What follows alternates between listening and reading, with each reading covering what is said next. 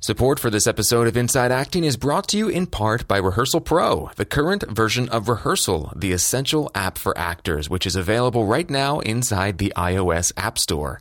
If you want to learn your lines, be off book for your auditions, explore your character, make stronger choices, do a whole bunch more, go to rehearsal.pro/IAP right now, where you can learn all about the kick-ass new features in this newest version of Rehearsal, the groundbreaking app designed both by actors and for actors. You guys are going to love it. Check it out if you haven't already. Rehearsal.pro/IAP. Support for this episode of Inside Acting is also brought to you in part by VO2GoGo.com, the award-winning voiceover training system and winner of Backstage's Reader's Choice Award for Best Voiceover Training 4 years in a row. Just visit VO2GoGo.com/start for a free Getting Started in Voiceover online class that'll help you add voiceover to your acting portfolio skill set. That's VO2GoGo.com/start.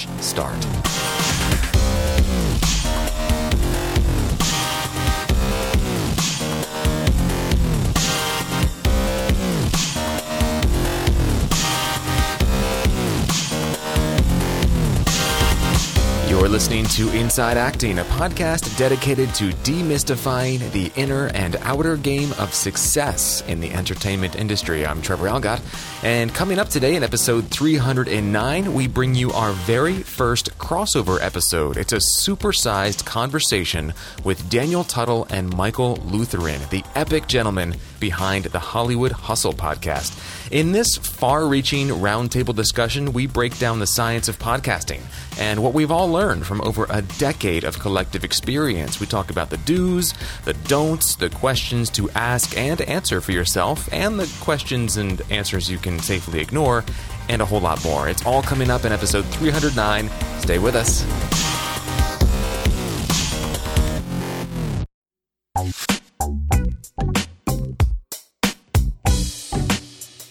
So hey everybody, Trev here. It is episode 309. Thank you so much for joining us. You might be wondering, about that big announcement that happened several episodes ago where I was like, yeah, I think my time with the podcast is done.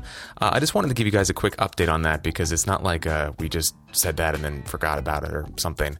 So sadly, I am still planning on moving on. We just had a lot of stuff in the pipeline for the next few episodes after that.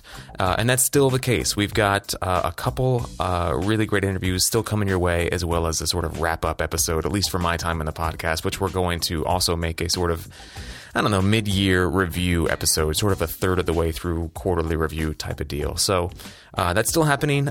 Still not sure what AJ's intentions are for continuing with the podcast, but I will certainly be on hand to support him in making whatever choice he feels is most empowering for him on his journey. As you guys know, we're both working pretty hard. We're definitely different people than we were when we started this thing, and we're more committed than ever to a kick-ass life. It just looks different than it used to. Thankfully, podcasting and podcasts are having a real moment right now, so there is no shortage of amazing content out there that will help you level up your career. So whatever happens, whether Inside Acting sticks around or becomes something else or ends altogether, you will be very well equipped for the journey ahead in the entertainment industry. And we hope that we've been able to play at least a small part in making that journey smoother and more well-informed and happier and more fulfilling and rewarding.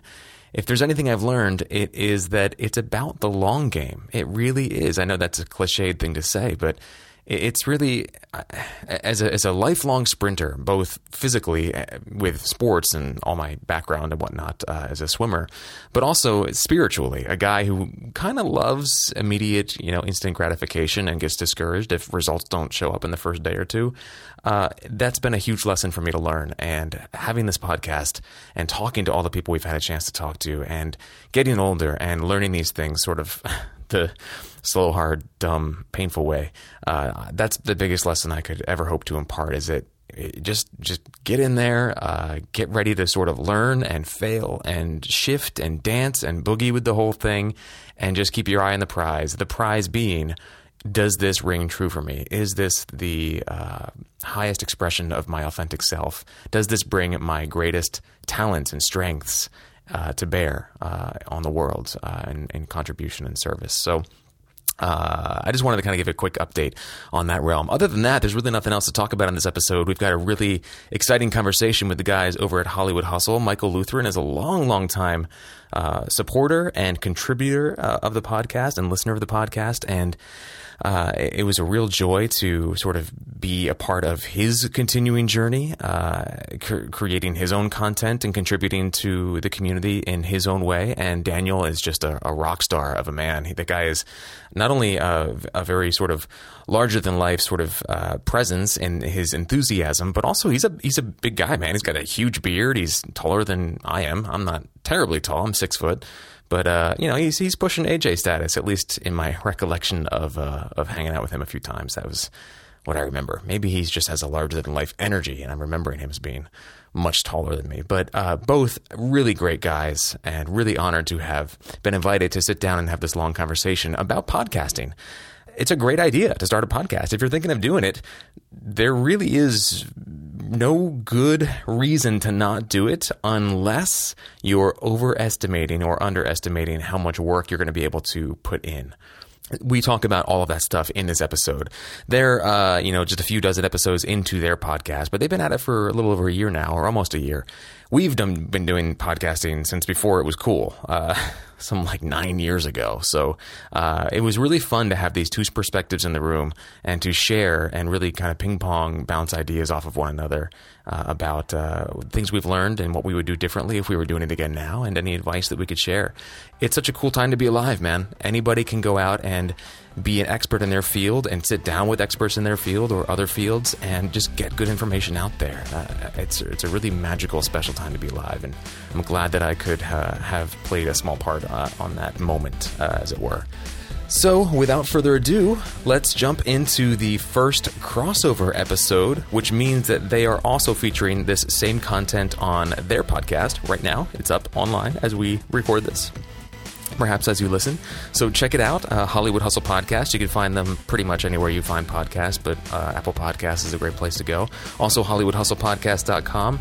All of the Inside Acting team has had some airtime on their podcast. They're doing some interesting things that are different than Inside Acting. It's not the same focus. It's a different focus, and so there's a lot of value to be had over there as well. You're not just getting a repeat of the same kind of content you get on our podcast. So enjoy this, and looking forward to catching you guys on the other side.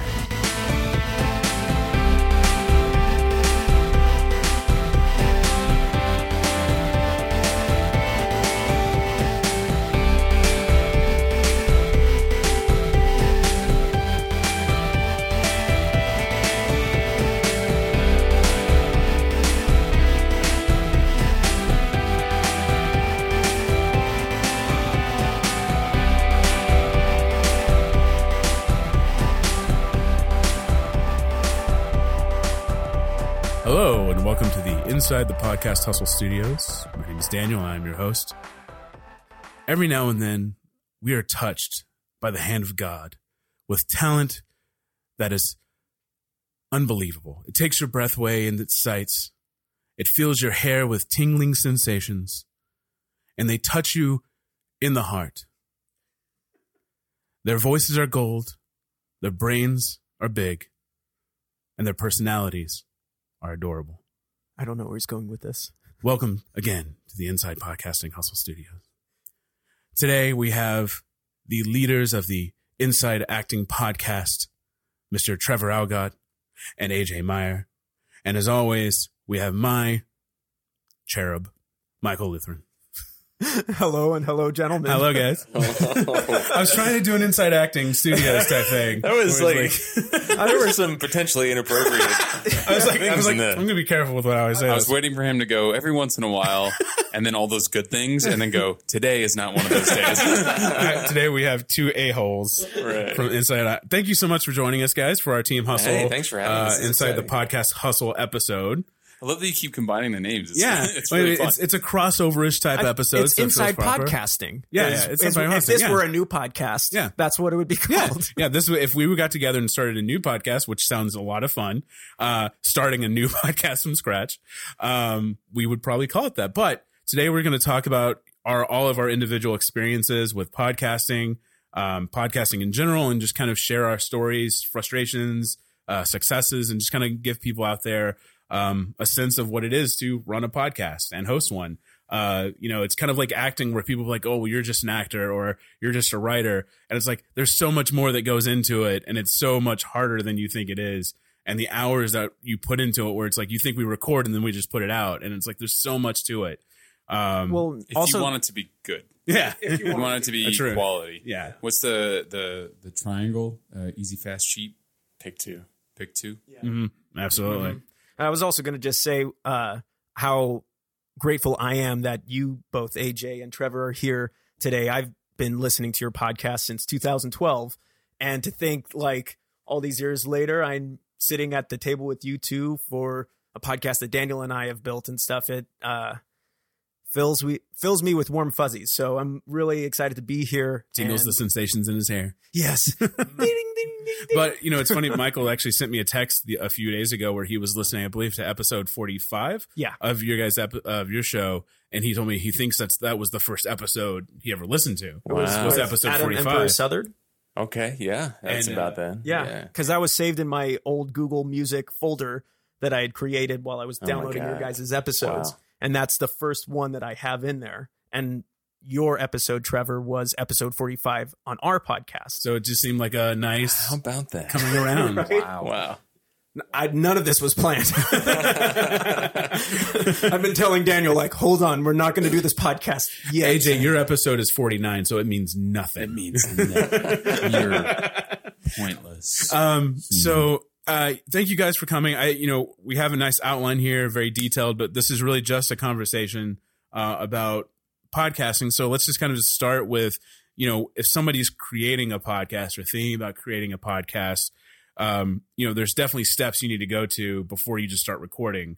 First of all, what is the podcast? So, how did you guys, I know we've heard it kind of on y'all's individual episodes, kind of Trevor coming up with the idea based on another podcast that he listened to, and he kind of calling AJ and asking him to host. How did you guys go about really figuring out before you recorded the first episode what the show was? I mean, I just wanted to. So many years ago. Yeah, I know it was. It's funny, Michael. You said 2012 was when you started listening, and Yeah. I was like, "Oh, so recently?" No, that's 6 years ago. 6 years ago, yeah. Damn, fuck my face. So I just I blatantly stole and copied the Everything Acting podcast format. Mm-hmm. I just wanted that, but in LA, hosted by a demographic that I could relate to. So that's all it was. I did not put any more thought into it than that. And what year was that? I think it was like 2009. 2009. Yeah. Okay. Yeah. I remember us saying, like, the whole conceit. I mean, and this was a big part of what was motivating Trevor was we would get to talk to people. We would get to interview people. And so we just made this commitment. All right, well, just every episode we're going to have a guest. And I don't know what the hell we were thinking to put ourselves in that kind of position to like make that's a breakneck pace to think that we're going to release an episode every single week with a new guest. Eventually we started splitting up the interviews to make things a little bit easier on ourselves, but still that was like looking back, I feel like I want to tell, I'm glad we were so naive. I really am. Otherwise we might not have done it. If I could get in a time machine and go back to the Grove where I was standing outside by those stupid fountains when Trevor called me just to go, hey man, so listen, it's a really great idea. Here are some tips you might want to consider because that's really challenging. I think that was the thing that was, going to sort of set our foundation, that was going to set our structure. We're going to release an episode every week with a guest. That was it. That was kind of all we knew. And then we're like, throw out other ideas. Like maybe we'll talk about the, industry news and maybe we'll do this and maybe we'll do that. And obviously things have grown over the years, but that was all we knew. It was like a guest every week, and we were going to release a show every week. And that was nuts. Looking back, we were crazy to think that we could do that. And we did it all in person. We didn't have Skype recording or anything like that. Oh, that's true. Yeah, of course, because that was back in 2009, 2010, right? Yeah. I mean, it was all. I would go to your place, you would come to mine, and that was most of it. Yeah. It was nuts, man. This was before. This was after. Like, I feel like podcasting has gone through an interesting journey. Like, it started out being like a very niche but very popular geek thing. Right. I was in high school. I remember when I first heard the word podcast, and people were explaining to me sort of the idea behind it. Then the iPod sort of came to fore. I was in college. I don't remember. Long time ago. And then it sort of went away for a while. I remember Apple was going to put a big marketing push behind it with the release of podcasting features in GarageBand, and then it just sort of disappeared for a while. And they were still a niche thing. And then like 5 years ago, they just exploded.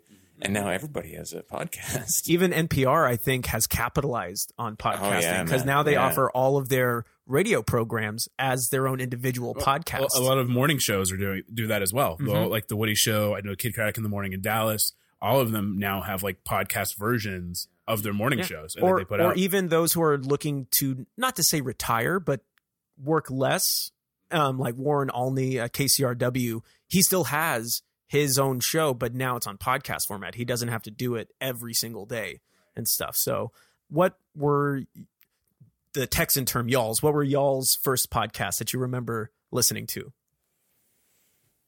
Well, Everything Acting was one of my first ones. God, pick a new thing. I know. Singular. No, but the very first podcast that I remember listening to that I still listen to today is Living on Earth.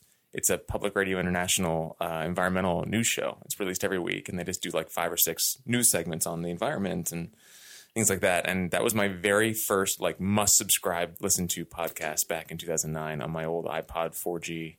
I would download them and load them off my iMac onto the iPod and walk around. It was great, man. Yeah. Very nice. Yeah. How about you, AJ? PC Gamer Podcast. Yes. I downloaded and listened to it every single week. I was subscribed. I loved like everybody in that round table. Like the conversations were fantastic, and they were like people to me, like friends or characters in some kind of TV show, you know. So that introduced me sort of the power of that medium. Is they didn't, you know, it wasn't a story, it wasn't a narrative, but I would tune in every week, and that was really interesting to me. But that was my big one. And when was that? Would you say you started? Around the same time. I mean, maybe a little bit before that.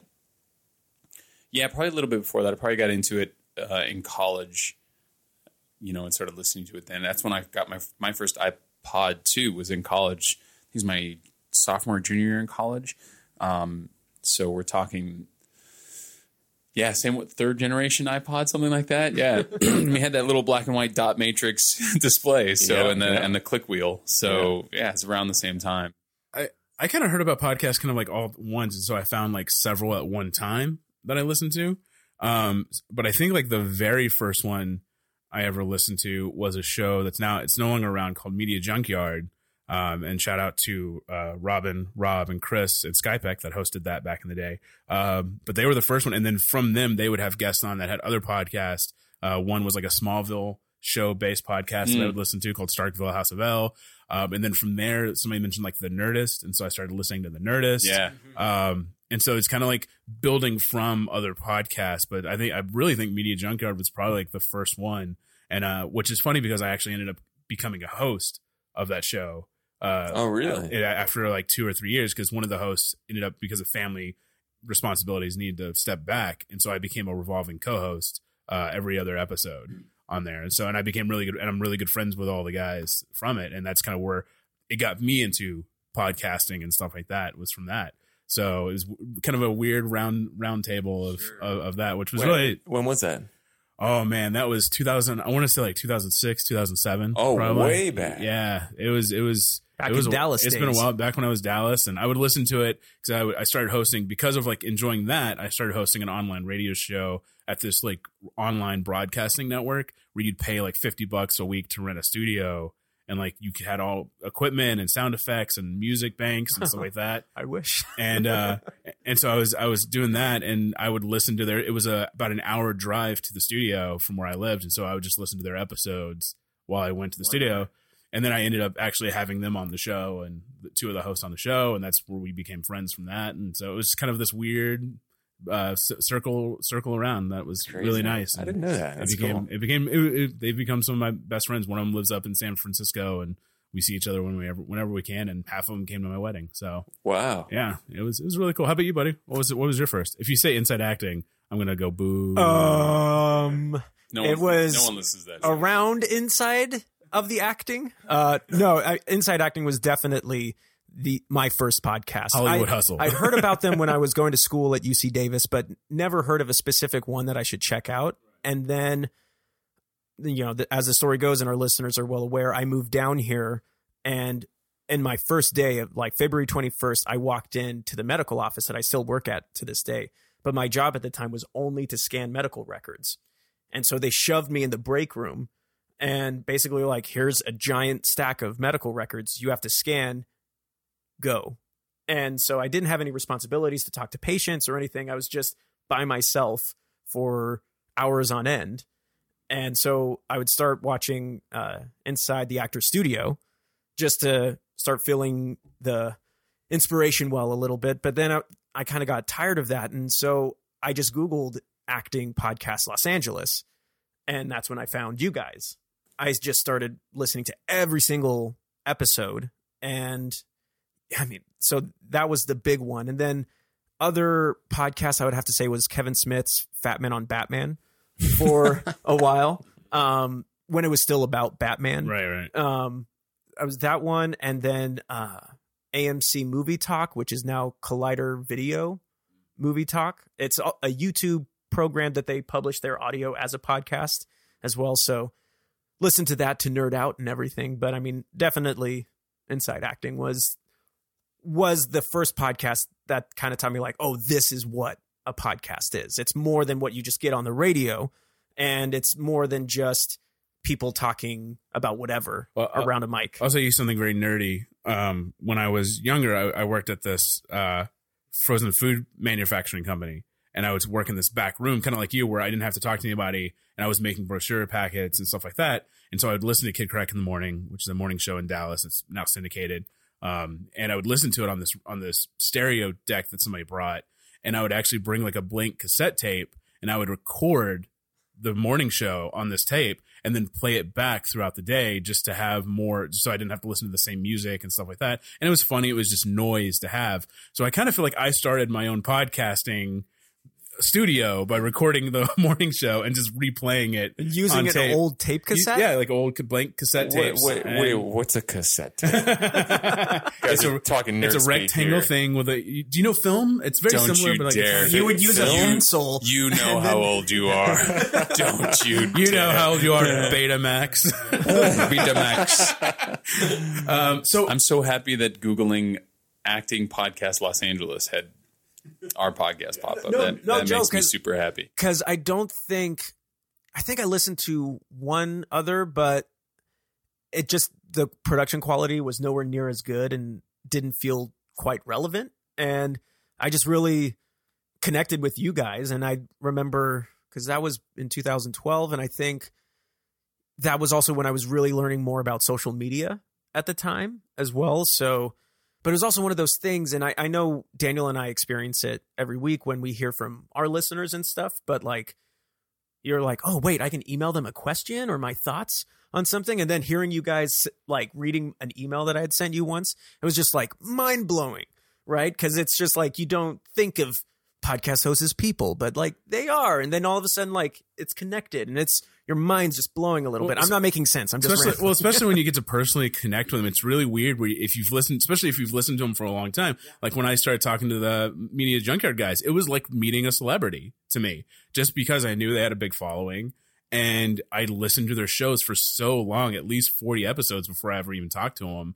And then like I met one of the guys in New York, and you're just like, I'm hanging out with these guys. And so it's so weird to kind of how you view podcast hosts that you've stuck with and really formed a weird relationship to in your own way, you know? Yeah. And just want to point out, I just Googled Hustle podcast. We did not come up. But I also Googled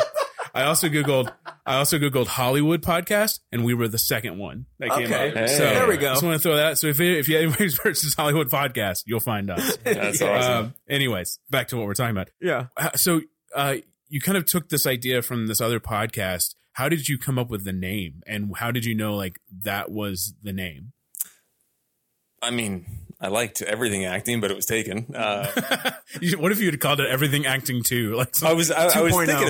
thinking about it, and I'm sure I came up with a ton of really bad names. And or spell it differently, like every with an I instead of a Y. yeah, I think it was just It was just a matter of just sort of like trying out a bunch of bad names until I was like, inside acting. Do you remember that any of works. the other names that you kind of? I'm sure I cycled through basically every sort of, adverb and adjective and location Great of acting. acting. Better acting.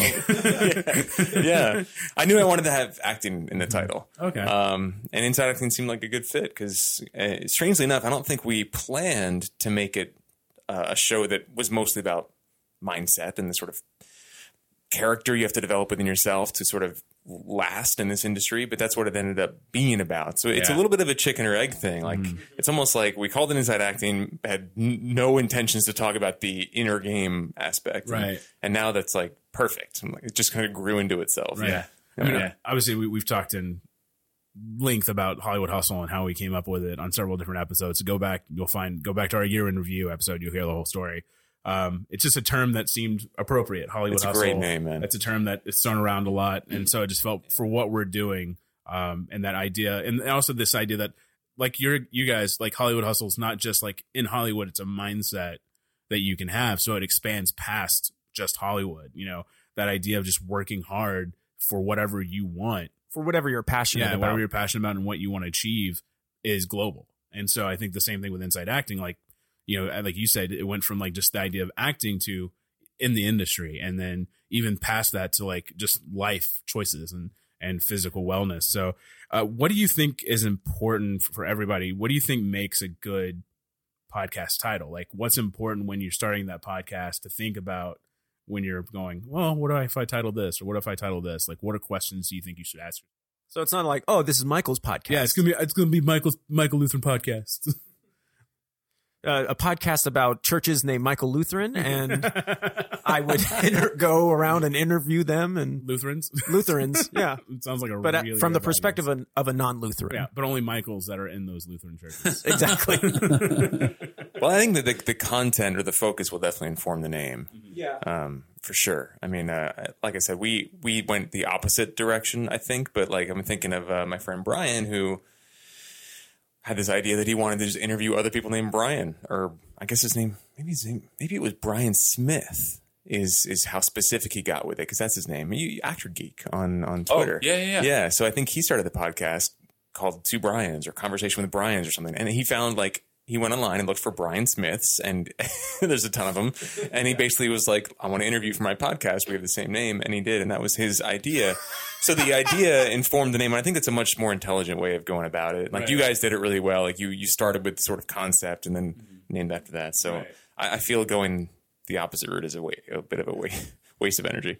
Well, I also just think that the title should be obviously indicative of what it's about. So even Two Brians, like it gives you an idea of like, okay, this is about a show about two guys named Brian. At least that much is clear. Inside acting, of course, it became more than just about acting, but it hooked me. I mean, it clearly gave me insight into what I was really interested in. Inside acting, not only about the craft, but the industry and stuff. So it's clear. But yeah, I definitely think it should be the smallest nugget, or rather the thesis of what you hope to talk about on the show. Yeah. What do you guys think about naming your podcast after yourself, like the AJ Meyer like podcast, or like Tim Ferriss? Yeah, I mean, even if you're not an established brand or entity, what do you guys think about that as a sort of catch-all? I mean, I feel like if you're naming it after yourself, the thing is the title is the name. So like, if it's Daniel Tuttle Podcast, I mean, if somebody looks at the Daniel Tuttle Podcast, what's going to be grabbing about that? You know what I mean? So I feel like if it's a name, it has to be a name that people will recognize in some form or fashion. Just because it's one of those things, if somebody's just searching for a podcast to listen to, the Daniel Tuttle podcast. Okay. Well, I feel like if you're going to go bold and just go with your name, I feel like, I don't know, as a producer, as a co-host, I would hope that that person is a dynamic personality. Like if it's going to be the Michael Lutheran podcast, I have to, like, it's mostly going to just be me the entire time. And I have to be engaging. I can't, sure, I can be funny, but the weight really is on you. So I think it's totally fine, but know that the interview and everything will mostly rest on you. I think it's a lot of responsibility. I think it's be more work on you because the marketing has to be even more. You have to do even more marketing, I think, just because you got to get your own name out there and get people to start recognizing your name, even if they don't know where they heard it. They got to start knowing, oh, Daniel Tuttle, I feel like I've known that from somewhere, even if it was like a pop-up that came up when they went to a certain website. You know what I mean? I will say this. If I was going to do it all over again today, I would take two things into heavy consideration. And that is, number one, I would be really clear with picking a title, what the value add is for people. Like how is this time spent listening to this or even exploring this going to be a wise, like not a waste of time, basically. Right. And then secondly, do you have like a contrarian point of view? Is there like this is conventional wisdom and we're bucking that conventional wisdom with such and such ideology or philosophy? I feel like if you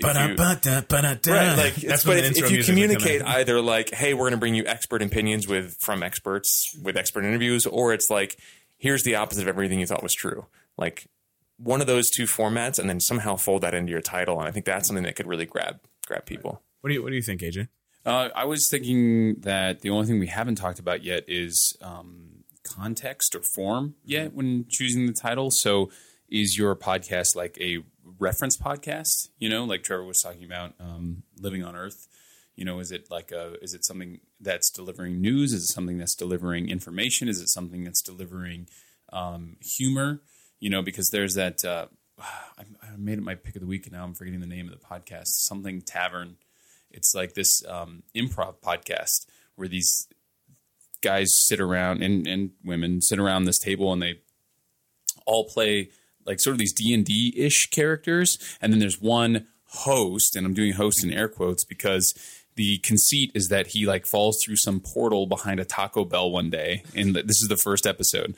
And then every episode from then on is him on the other side of this portal trying to get home. And he meets these wacky sort of D&D-ish characters like these wizards and these like gnomes and stuff like that. But it's a humor podcast. And so, gosh, I wish I don't know. I'll look up the name maybe while you guys are talking, but it's called like the Rusty Tavern or something like that. And so that's not necessarily, that's delivering something different. It's a different context than, Living on Earth or Inside Acting or Hollywood Hustle or the Tim Ferriss show or the Tim Ferriss podcast, So I think context is the only thing I would add to kind of what you guys have already said. Form. Well, this kind of goes with, you mentioned, Trevor, like theme kind of helps or what your show's is. And, kind of, again, with context, like that'll help identify what the show should be called, what it's about, what the subject is.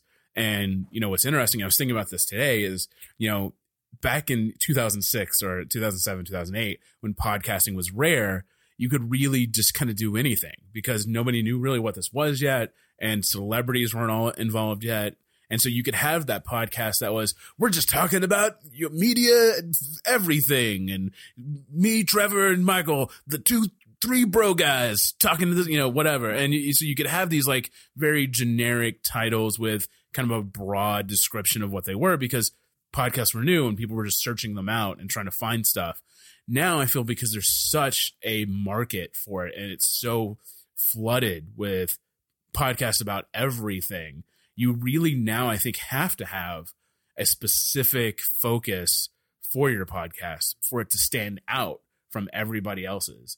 And so it really frustrates. It's not frustration, but I feel bad for some podcasts. Also, there's like just 4 guys talking about movies and TV and school products, and it's like, what? Okay, that's so broad. You're not bringing anything. But what makes you different from the other four guys talking about movies that have been doing it for years. But years and I already have think a following. Audience is part of that question, though. Like, you could have a podcast where it is just about you and four friends and like sitting around talking about movies. Your audience, you don't care who's listening or what. The purpose, I feel like, for that is just people coming together to talk about it and just share it and not have any expectation of people who are going to listen to it. So I think like Hollywood Hustle, like we're trying to reach obviously as many people, but then there are those who, I don't know, I feel like, would you be interested in just creating a podcast but not necessarily care about who necessarily it's going to listen to? Well, like also that goes in like, what's the goal of your podcast? Yeah. What's the goal? Is your goal just to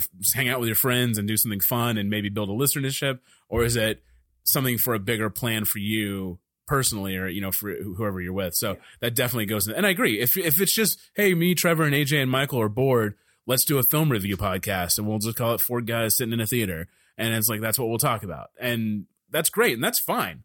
But I think if you're on the other side, if you want it to be professional, if you're looking at it as a professional possibility to make money from it, it's got to be focused. It's got to have a focal point to it, and it can be movies. If it is movies, then it needs to be movies and TV reviews. Is it recaps? You got to find what that brand is that focuses you and keeps you standing out from everybody else. Here's a question for you guys.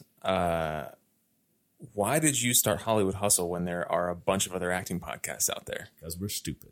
No. I mean that in like an evoking way. I'm not like, why do you do this? It's more like what was not discouraging about that? Daniel, can I answer that first? Go ahead. Because Daniel pitched me the idea because he came up with a Daniel podcast was lonely idea. And sad and needed something to do. Well, for me, I did have that moment where I asked, like, is this what's needed? But then the more I started thinking about, well, obviously this isn't just going to be about actors, and this isn't going to be more than just filmmakers. And the more Daniel kind of talked to me about the Hollywood Hustle spirit, that, and really also trying to have this be a platform to prepare people for Los Angeles, whether it's actors or creatives of any type, that's when I started thinking, okay, there is something different about that. It's not just for actors, right? It's this spirit of hard work and preparation and education for coming to this city where it can be so hard, and thinking of Los Angeles as a character in a way amidst it all. Like, Los Angeles is the thing that obviously, we're all talking about Los Angeles in some way, shape, or form through your respective interviews. That was really interesting for me. So that's part of the reason why I came on board with it and was like, yeah, no, this podcast is needed. There's a review on our iTunes that I think really speaks to kind of like, even says it better than what I probably said when I first pitched it to Michael, for what this podcast, I feel like, made it stand out for me, was that it says, this is the first one I've come across that focuses on working artists and the so-called middle class, and not just people who have made it or are successful. And I feel like, to me, like, she put it in such a simplistic term that I don't think I could when I first started, of that idea of like, it's people who are hustling that you've never heard of. And it's letting them have a platform to tell their story, to get their name out there. And maybe, who knows, maybe they'll hear, somebody else will hear it who was a filmmaker on our show, and they'll hear that podcast like, oh, I want to talk to that person about being in a movie. Like, building a community of hardworking actors who still have to audition, who still have to submit on Actors Access, and still looking for an agent, and writers who are still looking for agents, still trying to get people to read their stuff, and directors and all that stuff. I think that's, to me, what was always the separation, was this is for people you've never heard of. What are your criteria for selecting guests? That's something we've battled back and not battled, but we've debated a lot of like, where's the line for success? Like, what is success? What is the height of success? And who's too successful, quote unquote, to be on this show? And it's been a debate we've had back and forth, and we've talked about having like separate versions of our episodes to kind of feel that, because I feel like it doesn't make sense to deny someone who can offer a lot of great information just because they've had success. And I don't want to be like, no, you can't be on our show, especially, and as much as I hate it, as if they have a huge following that we could draw into our show and maybe be interested in going back and listening to other episodes. So I think the main criteria in the sense of main episodes is you have to be someone who is currently literally hustling and have a few credits under your belt. It doesn't have to be a ton, just a few, but you're constantly working and you have a story to tell about that. If you're someone that every now and then I go to auditions and every now and then I submit, and I did a play like 3 years ago, like that's not going to cut it.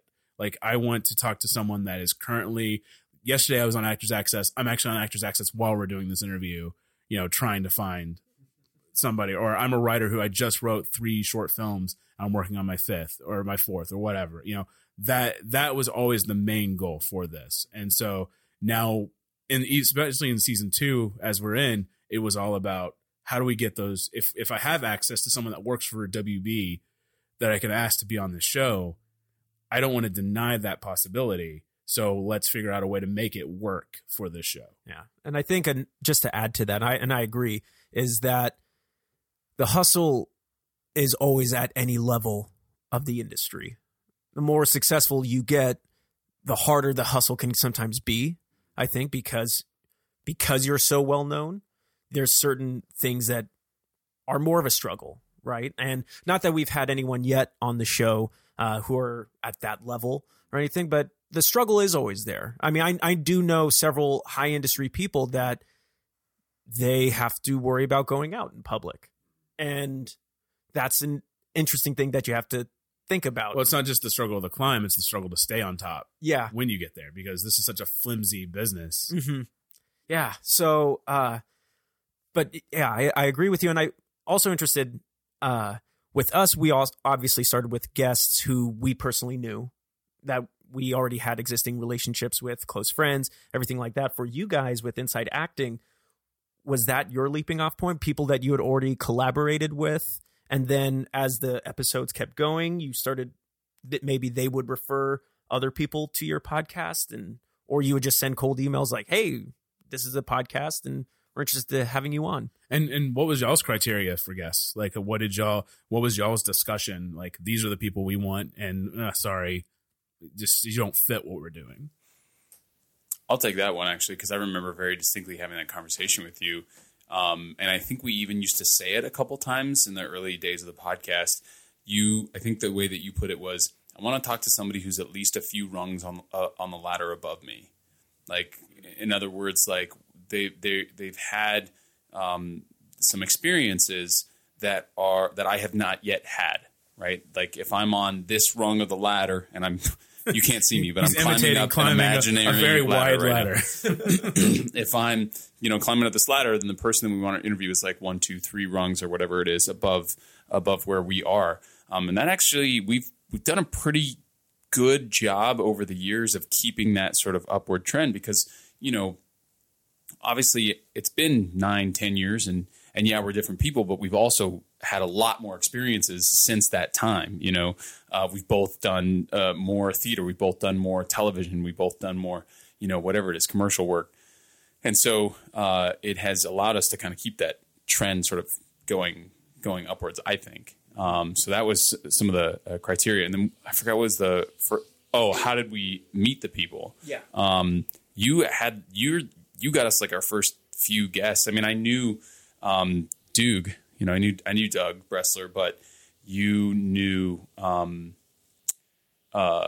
Edelman was our first guest. Yeah, you had met her before, and you knew a few of our other first guests. Like, I think you were sort of the source of the first few guests, so maybe you should field that one. I just wanted to talk to people that had an interesting sort of accent to their pursuit. So they weren't just actors waiting tables. Nothing wrong with that, but they were also, graphic designers, or they were hypnotherapists, or they were like tea connoisseurs, or they were doing a one-person show about something very specific. Like Brenda Edelman was doing a one-person show about grief, because literally in her life, her father killed her mother and then married the mother's sister, and then was like, come be our daughter still. And that's been like her life's journey, is how do I cope with this? And she wrote a wonderful woman show called My Brooklyn Hamlet about that. And like, that is more than just being an actor. Like, so I wanted to sort of start with those people because they were people that were in my world that I wanted to get to know better. But the idea behind the whole thing was,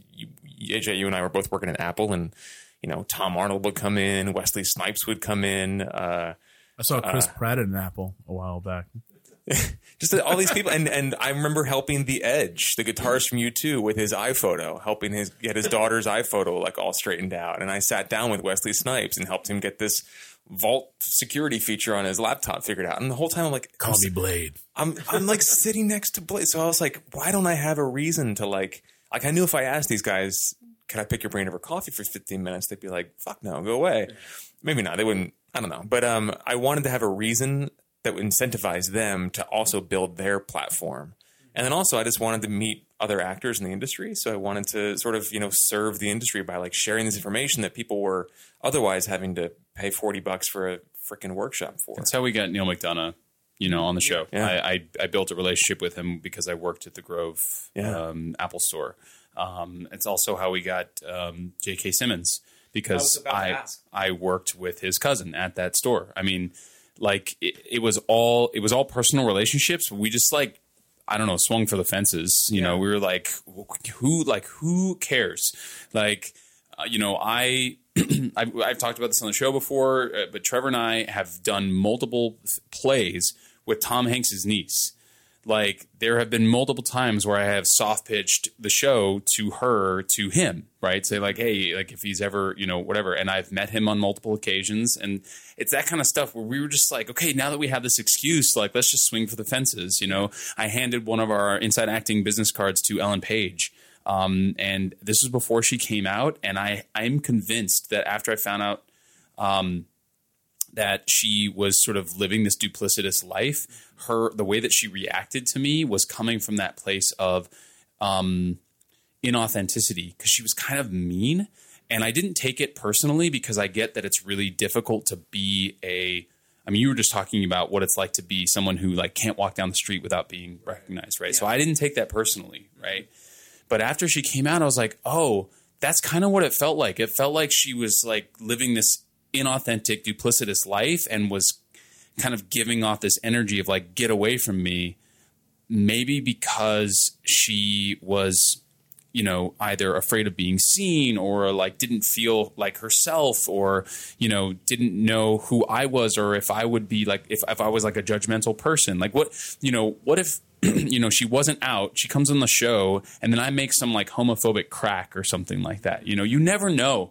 And so like, I never took that personally, but at the same time, the amount of like cojones that Trevor and I had to like ask some of these people and either get rejected or not was a huge deal in those first 100 episodes. We were just constantly like, let's swing as hard as we can. And if it doesn't work, whiff, strike 1 million. Like we had an infinite number of strikes. It didn't matter. Well, I think it's important. This is a lesson to come off that. Like just if you're going to do, especially a guest based podcast, you cannot be afraid to talk to people. Like you can't be afraid to reach out because you're going to run out of like, unless you just are surrounded by people that fit your podcast constantly, you're going to run out of people and eventually you're going to have to reach out to people through Instagram and Facebook and Twitter and people you do plays with or maybe meet at work. And, we've done the same thing. And like half our guests now are people that we've either been suggested to by other people, which is also just mind blowing in its own right that people would be like, oh, this guy would be perfect. And you should totally do your show. And it's like, well, thank you. That's a compliment in itself that you think our show is good enough that you would, it's like suggesting someone to date somebody. Like you're like, I believe in this person. And I believe in you guys. Yeah. And so like, that's amazing that you guys had that bravery and we're the same way. I think we've, had to build that up a little bit, but having that voice to go, hey, you seem to do a lot of stuff. You have a great story, which I like, what you mentioned a little bit ago about like they're tea connoisseurs or they're hypnotherapists. I think that's something we talk a lot with Michael is like, what's the story? Like, what's the narrative to tell in their interview and what makes them different from just being an actor? What makes them different from just being a writer? Are they a cosplayer as well? Do they have their own business? Are they, we had an actress who did a lot of big horror films. So I thought that was a cool twist. Like, let's focus on that. And so I think that both of those are great advice in the sense of how you look at guests and how you reach out to guests. no fear. Like just ask. The worst they can say is no. Yeah. I was just about to say that because it's something you, AJ, and Trevor talk about a lot on Inside Acting is the power of asking. Because what that is ultimately, if they don't or if they can't, they'll just say no. But at least you won't have that biting question of, oh, I never asked if they could do it. And I will commend Daniel. He has lately been stepping up the level of guests that we're reaching out to. And I won't throw out names or anything right now, but whether it's on social media, I've noticed you're starting to pitch our show to some people. And it's really interesting to see them say, yeah, sure, here's the contact information for my team. Coordinate with them. Shoot them the information and we'll see what happens. Yeah, we did the cold pitch. You asked, were you just cold pitching, sending emails and cold pitching people. We did that as well. Longtime listeners know that we went to the trade shows. I went to Actor Fest, we went to Showbiz Expo, and just if we met anybody there, I would either give them a card or invite them on the show or whatever. And then as the level of access started to grow because of social media, we started pitching people there as well. And sometimes we'd get somebody's representation on, and then they would say, oh, my client so-and-so, or we'd have client so-and-so on, and they'd be like, oh, you should talk to my manager, and so we end up getting two, 3 interviews out of meeting one person. So it was anything and everything. That is great. And it's also interesting how social media has gone from like, oh, it's just a place of hanging out to now it's where you can conduct business. And a lot of our guest coordination, I know Daniel has Our president sure does. Yeah. Oh my gosh. Yeah. Oh, we won't even get started on that one. I know we can talk on end about that. He's firing his top cabinet positions on Twitter. On Twitter. Yeah. Oh my gosh. No, it's I'd be interested to know, like, when you send out like cold emails to someone, do you what's the main thing that it says in your email? Like if somebody's thinking about, reaching out to people coldly, what's the professional way or verbiage to use? And so can you kind of give an example of what y'all's email sounds like? Trevor should definitely answer this one because you and Jen worked really hard on like crafting that email that we send out. And I mean, the only thing I would have added to that's already in there. The only idea I would have is like include other past guests. Right. And that's definitely in there. That was not my idea. I'm just saying like, that's one thing that I would have suggested. Everything else was, I feel like you mostly and Jen. I feel like the key ingredient that needs to start right up front is that you personally, like, you don't just copy and paste something. You personally recognize the guest for something unique that they do and let them know somehow that you're familiar with their work. Because I've gotten a lot of pitches for various things over the years that are clearly like a copy and paste job, and nothing feels cheaper in my experience than that. So I like to identify first off, like, I love your work for this or that thing you did or whatever. Like, I remember watching this or reading this. It's been awesome. And then I'll go into like, I'd like to invite you on the show. This is what's in it for you. We have X number of listeners. We've interviewed A, B, C, D, E, F, G guests in the past, and I'll usually link to their episodes or to their website with a thing about what they've done, whether it's film work or what they're known for. And then I'll let them know how long it's going to take. And if they have any questions, they're welcome to respond. And that has seemed to work really well. That combination of ingredients seems to let people know that they've got fans. This is worth their time, and it's not going to be for nothing. How many, I guess, paragraphs, or how long would you say your email is? 3 paragraphs, maybe tops. Yeah. Yeah. You don't want it to be a novel for them to read, especially if it is a cold and break it up with bullet points and like no more than like 1 or 2 sentences per paragraph. Some of the pitches I've gotten over the years are like 30 sentences in one huge block of text. I'm like, I don't have time to sit here and like scan this for the one ask that you have. Like, just get to it, I was going to say the majority of people, I know I do most of my email through my phone. So you have to think this person's going to probably open it on their mobile device. Yeah. And if they see this giant thing, they might be like, okay, I'll read that for later and then forget about it. Yeah. Have you guys put together a template yet? Yeah. I wrote an email a while back, and it's kind of evolved as we've gone on, like, especially because I had one when we first were starting recording before we even had episodes out. So there was no like, we recently had this person on our show because it wasn't live yet. So it was basically like, I think it was in the middle of our Kickstarter. I was like, we have a Kickstarter going right now for this show, and we're trying to build guests to start recording before we go live in June. This is who, in that time we picked a lot of people that we knew, just because we felt that would, obviously they're more willing to come on and more, into it. And once we went live, I felt the courage to start going after more of those people that we didn't. And that's when we started adding, we just had a podcast with this person who's this, and we've done this. And ours is basically a breakdown, at least on it's a different, obviously a little different on Michael's, but the first paragraph is usually, the initial, why am I emailing you? We're a podcast, would love to have you on. If somebody's, suggested them, I'll mention that. We're friends of Trevor and AJ, and they've suggested that we email you or reach out, or friends of, Helena Santos. And the connection is always a great thing. And so you throw that out there. And then usually I put in, I really love, like you said, I really loved your cosplay that you do. And I think a lot our fans could really learn from what you do and the hustle that you put in. And try to this is why we want you on. Yeah. And specific topics. This is what I think our audience can learn from you. Yeah. And I also have a little paragraph about me and mine, just so people understand, I'm not new to podcasting and I'm not new to the medium. So I kind of express I'm from Dallas and I had an online radio show and I've also hosted several podcasts, just so they get a feel okay, this is someone that knows. Not only did you research me, but now you're letting me research you. Yeah. A little bit. And I don't have to go out of my way to find out. Yeah. And then, and then we talk about what the podcast is. And then again, if they have any questions, feel free to let us know. We'd love to talk to them in more detail over the phone about the show and how we can record and what we can put together. But I also think, going back, you talked about Kickstarter. Yeah. That was a huge leaping off point, because we learned during that process about how important it was to already have messages, kind of you work hard to have it personal, that you can personalize it to each person who you send it to, but you have that basic message stored, and you just spend a lot of time preparing all of these messages, so that way when it's time to do it, you can just hit send. And I obviously learned that from Leah Savoli's 3-part series on Inside Acting, because when we were getting ready to when we were getting ready to kickstart, I was like, I'm gonna listen to this, and pages, I remember writing those pages way back when I first listened to the episode,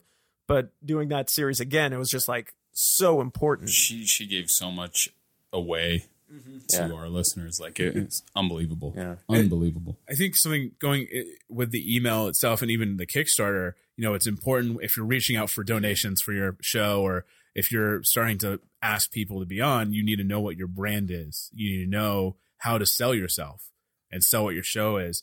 How did you guys start evolving? Obviously you knew what kind of the idea of Inside Podcast, but what its brand was and what the feeling of the show and what you wanted to offer, in the sense of, this is who we are. How did you guys slowly form that, and that in a way that was deliverable to other people to understand? I mean, go for it. I was just saying, I think our we were blessed in our naivete, honestly, because eventually we would just admittedly say we don't know what we're doing. For the longest time, you'll probably remember this, our intro said we're just two dudes with a podcast. Yes. We don't know what we're doing. We have a little bit of experience in the entertainment industry, and we're just looking for an excuse to talk to people. We were super transparent. And it's funny because that was our brand for the first, 100 plus episodes, something like that, was that's what we'd say at the top of every episode. Getting older, getting more experience in the business, and then getting feedback from guests, and even I feel like David H. Lawrence 17th even at one point was you're not just two dudes of the podcast anymore. You've been on set, you have all this experience, you need to own that. And that took a bit. It was interesting. It was this maturing as individuals, and then maturing as a entity. If as an individual, as we mature, hopefully we're getting less and less insecure, more secure in ourselves and our authenticity, whatever. And I think that the podcast went through the same journey. It's almost a human, it's like a 10-year-old human, maybe a little bit older, right? Maybe one podcast year is equal to 2 human years, right? So now it's this 20, I love that. Early 20s. No, let's say three human years, because then it'll be our age, right? It's become this 30-year-old entity that went through its 20s, kind of figured out what it wanted to do with its life, and now it's in its 30s, a little bit more secure.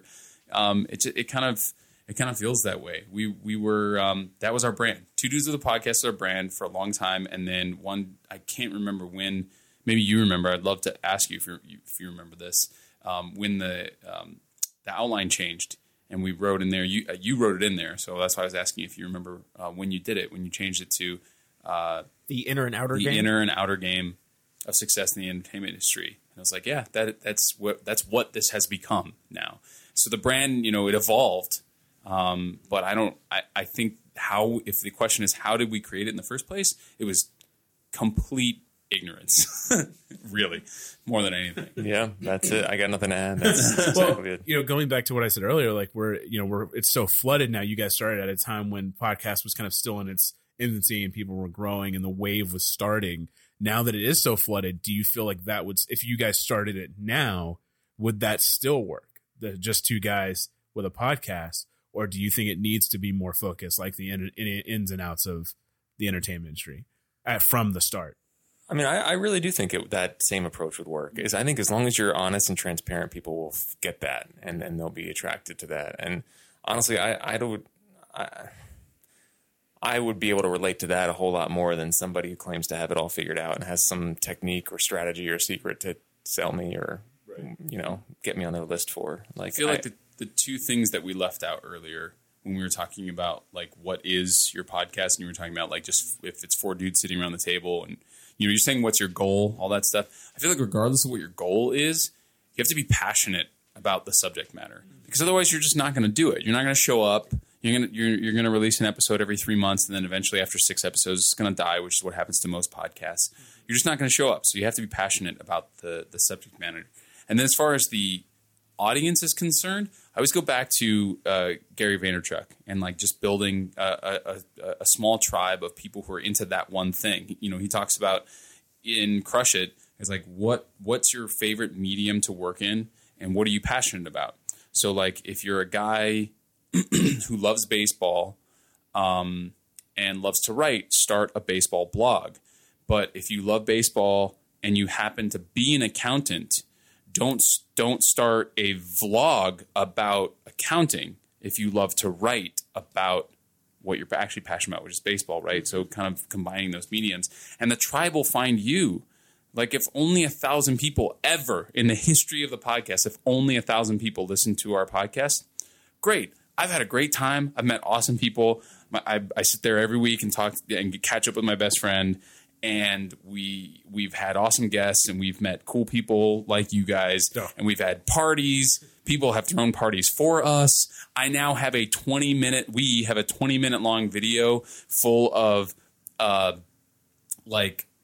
actors and voiceover artists and celebrities and stuff telling us congratulations for hitting 300 episodes. Like there's like this accomplishment, this like bank of stuff, and people showed up anyway.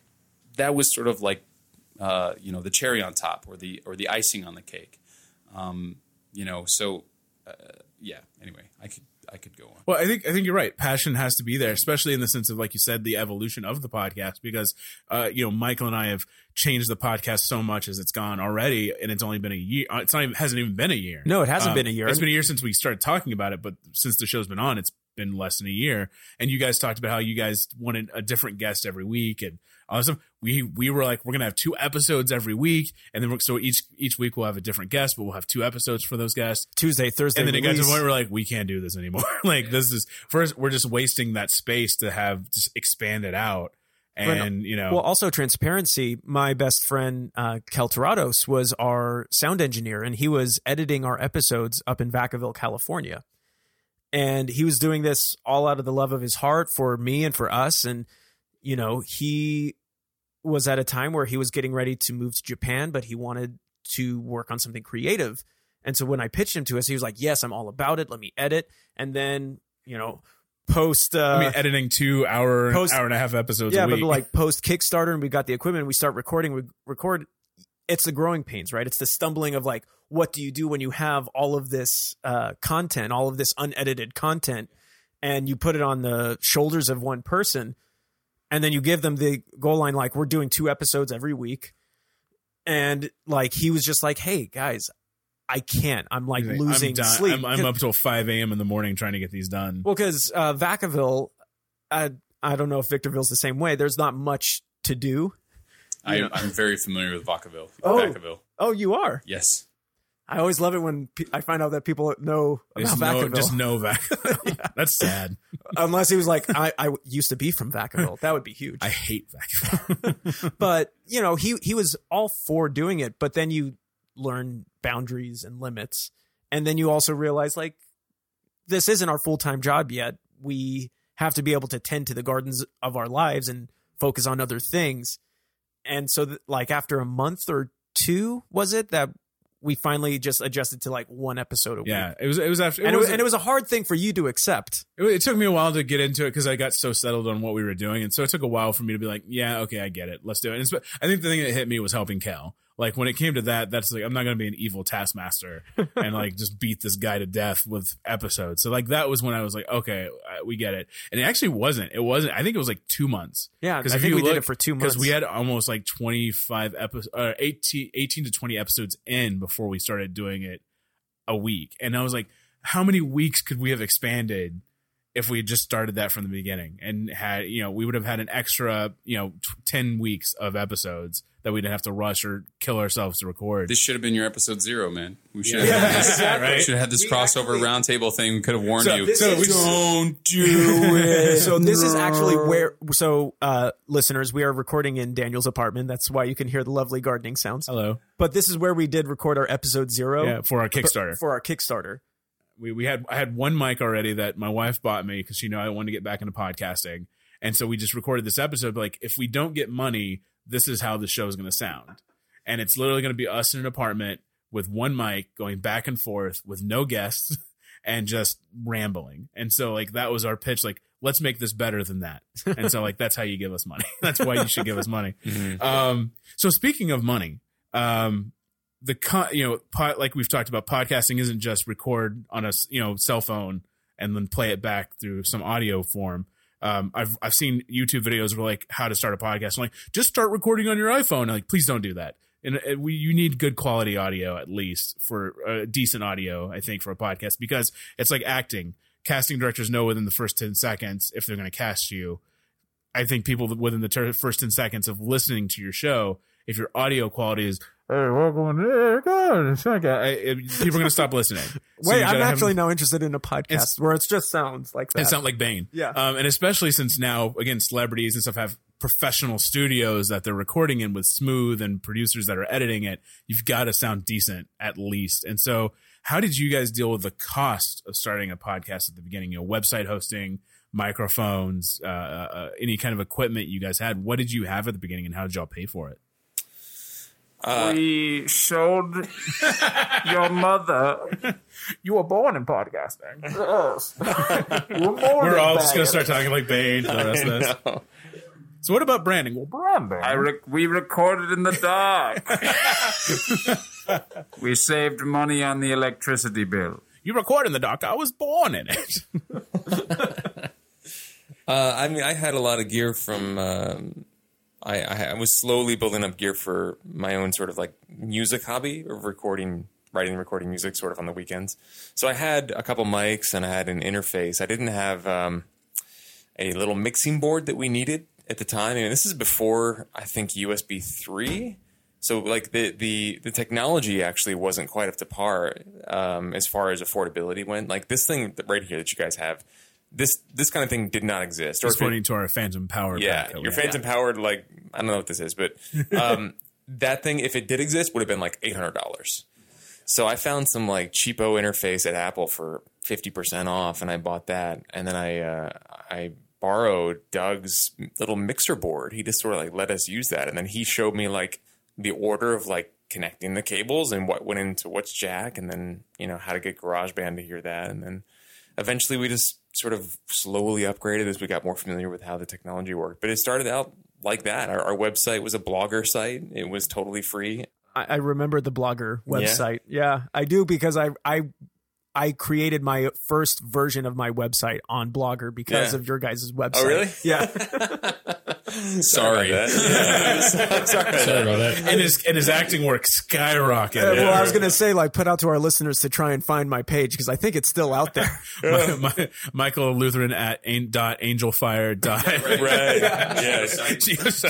Geosites.com. Yeah. It's weird how, equipment has slowly, like the two power packs that we have, because we have two mics that have to have phantom power brought to them because they don't just run off the computer. They were like two for like $20 or something like that. We got two of them for like, it was more than that, but was it? I feel like this was like a special Amazon deal. It was like two packs for like $16.99. Like, we're $30. And so we got two of them for like really cheap. And I think the mics. Amazon was not a thing at the time we started. It really wasn't. Yeah. A lot of That's so technologies crazy that are around today, like, just did not. Instagram didn't exist. Facebook was sort of barely a thing. Yeah.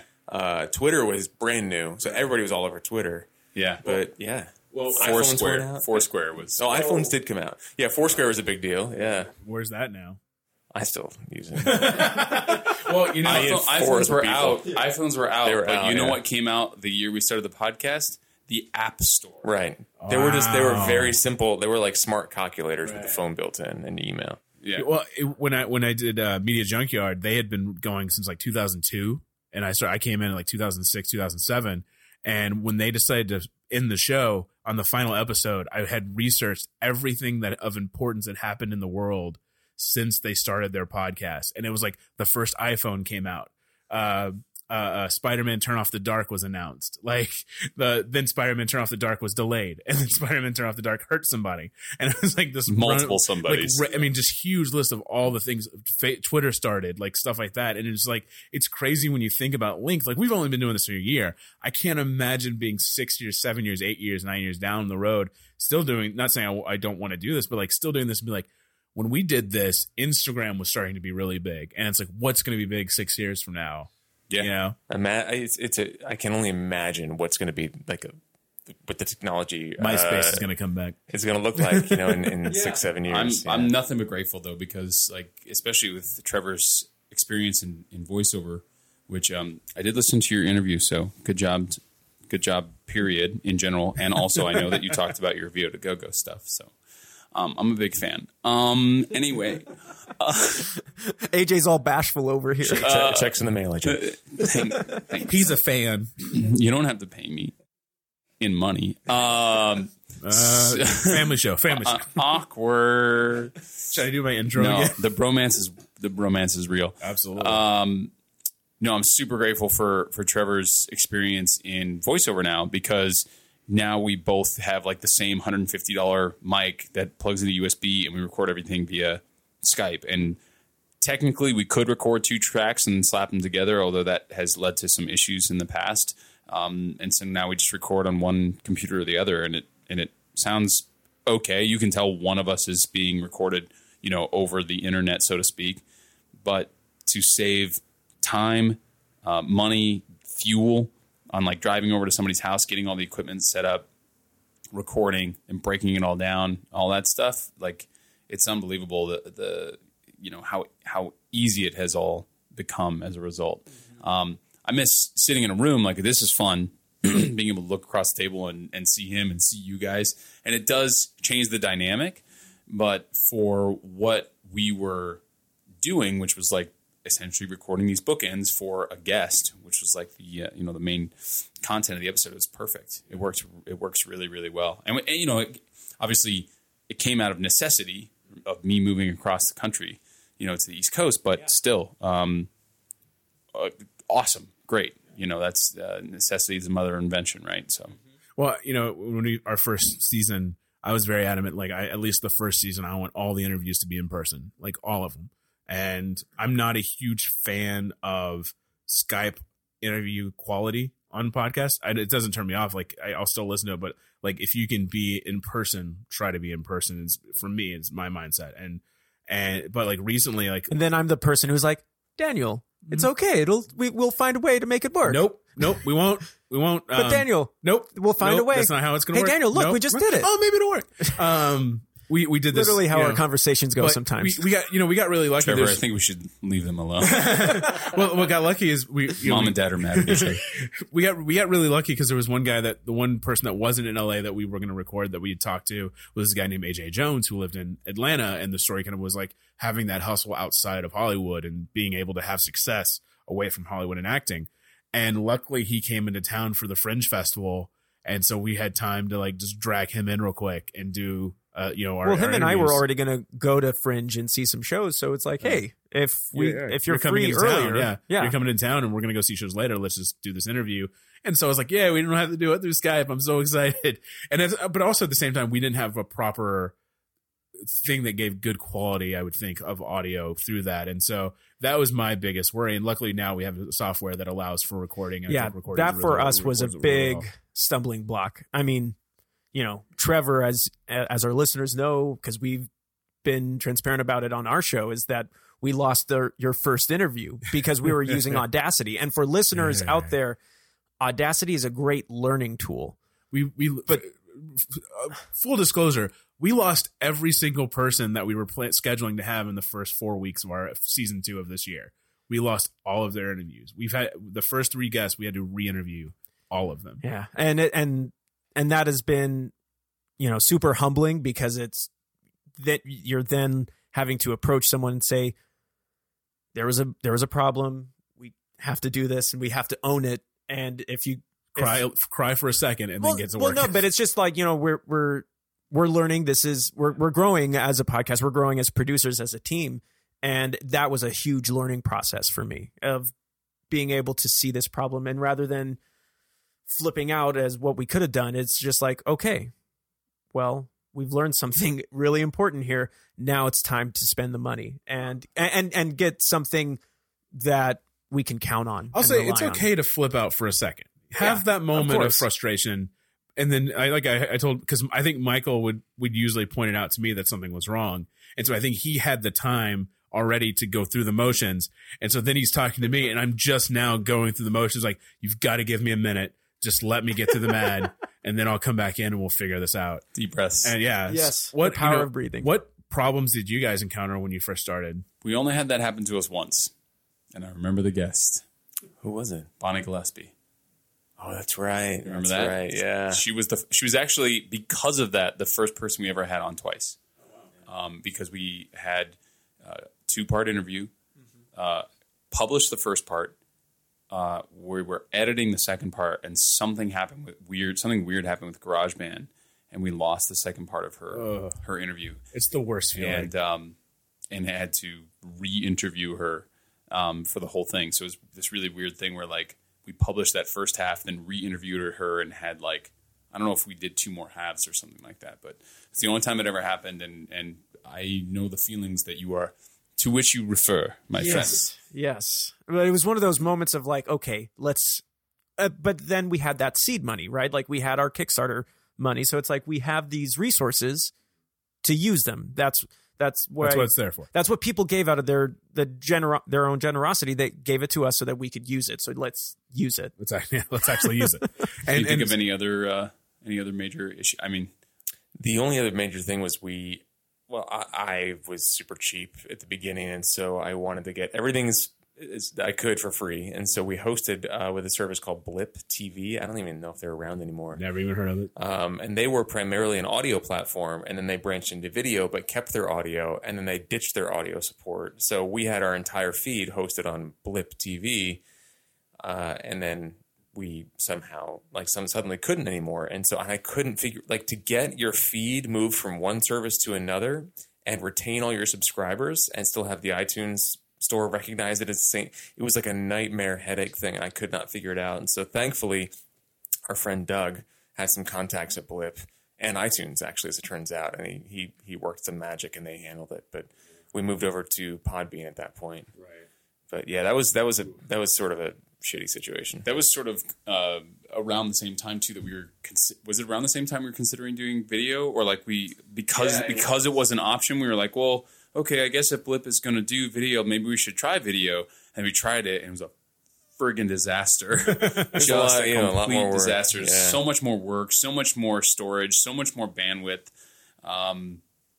and it just made everything more difficult, the whole production process, and the podcast actually crashed and burned for like 3 months. We didn't have a podcast, and we were like, oh wow, we were like very close to throwing up our hands because it was either because if we couldn't figure if it wasn't for Doug, we would have had to start from scratch, and I don't think either one of us really wanted to do that.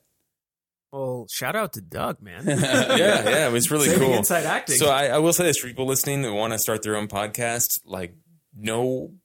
be ready to be married to your podcast provider. Because you technically can switch from one provider to another and keep all your subscribers, but you don't want to go through that rigmarole. It's a pain. Maybe it's easier now. I don't know. But we're still in the growing phase of trying to find all the platforms that we want this to be on. But what is your feed? Where do you guys host Hollywood Hustle? Squarespace. The actual feed, the RSS feed. Mm-hmm. Okay, yeah, because you can do like blogs and have an RSS feed from the blog. Got it. So is that also what the website is being hosted by? Yeah. Okay, so you're doing everything through Squarespace. Yeah. when you upload your MP3 files or whatever they are, Yeah, they go to Squarespace. we go through Squarespace, and this is a fun thing. Whenever there's no analytics specifically for podcast, and so originally we were like, how are we going to know how many people are downloading, how many people are listening? So you can upload directly the files through like a blog that is on there, and basically it becomes your RSS feed is born from that, and then you build your description and all that stuff that fits iTunes and all that stuff from there, and then you just give out your feed, obviously to wherever you want it. And so we did that, but then we were like, okay, we need to find analytics, so we found this website called Blueberry.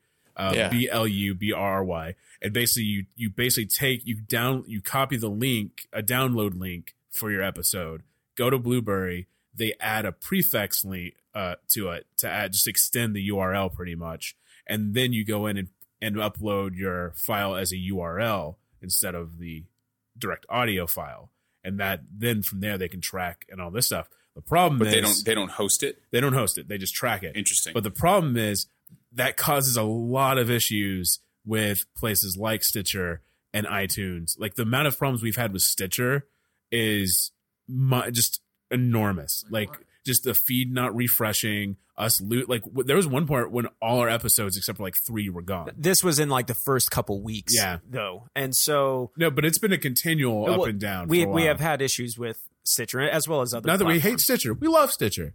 But there's been issues. They've been very nice once we contacted them. They were very back and forth with me trying to fix the problem. But it was just frustrating. Hearing this as experienced podcasters, is there an alternate strategy that you guys have gone about hosting your show on a different type of site? Or because obviously we're going through directly on our website.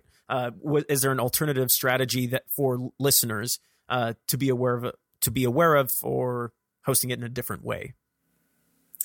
I mean, it's tough because it's always changing.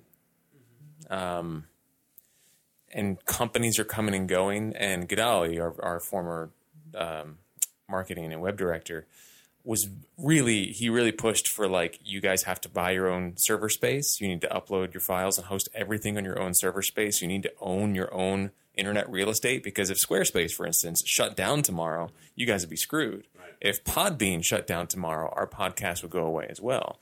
So it's like we're renting space in somebody else's building right now, and we're dependent on them continuing to do business. So that's something to consider. I don't think it's as much of an issue these days, and podcasts are such a thing now that there's so many options. But I would take that into consideration if you're listening to this and thinking of starting a podcast. And if you are deciding, you know what, that's a bit of a headache to sort of figure out how to host my podcast on Amazon Web Services and get the RSS feed and all that stuff. Just, do your research and go with a really established company. I mean, I looked around a lot. I looked at Blueberry. I looked at Libsyn. I looked at a million different services and decided to pony up $20 a month for Podbean, and then additionally host podcasts on SoundCloud for $15 a month, which is a little bit redundant because now we've got 2 separate feeds. But there are people on SoundCloud that love listening to podcasts on SoundCloud. So we actually have not a crazy number, but a lot of people discover the show through SoundCloud. Right. So I wanted to have a presence there. Yeah, that kind of goes to like places that have your podcast, like different distributors of your podcast. Obviously, iTunes is number one in the sense of podcasts and where people listen. What other places are you guys on? There's a new one that I just discovered the other day, and I was like, oh, maybe the podcast should be part of that. I forget what it was, but definitely iTunes or Apple Podcasts now, Stitcher, Google Play, I think SoundCloud. I upload a version of the podcast to YouTube. I use a service called tunes2tube.com. It's just the full word spelled out, tunes2tube.com. That's like $10 every 6 months, but you can. I make a separate artwork thing to do that's formatted for YouTube, and you just upload your MP3, upload the artwork, and it creates a YouTube video. We've been looking for something Daniel, like that. You just blew Daniel's mind. Oh my mind. God, you just made me so happy. But I think so many podcasts now have like a live component. Like there's a lot of great podcasts out there where you can listen to the audio feed, but if you want to actually watch the footage of the guests, really well shot. Lewis Howes is a great example of this. You can do that now, and I think that's a really cool thing to add, because a lot of people listen to podcasts on YouTube where they'll put it on during work and they like to check in and see what the guests look like and watch people's body language. So lots to consider now, and that's only been in the past like 6-8 months that's become like a really big sort of mainstream practice. There was a time way back in the day when like Ustream first came about that we Ustreamed the episode while we recorded it, But what's weird about that is you don't record when people are listening. So you can tell your fan base, hey, we're going to be recording at this time, but most people are going to find it when their subscription kicks in, right? The next week.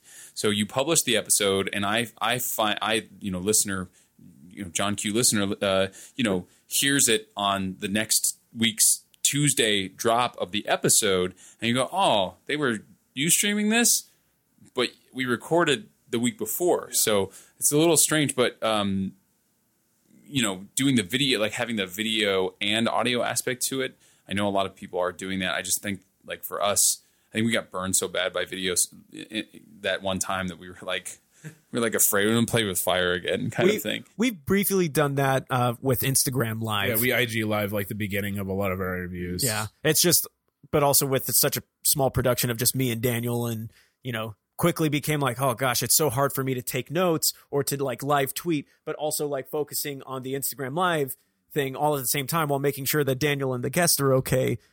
That it's like the past several interviews now, it's like, all right, we're calming down from that a little bit.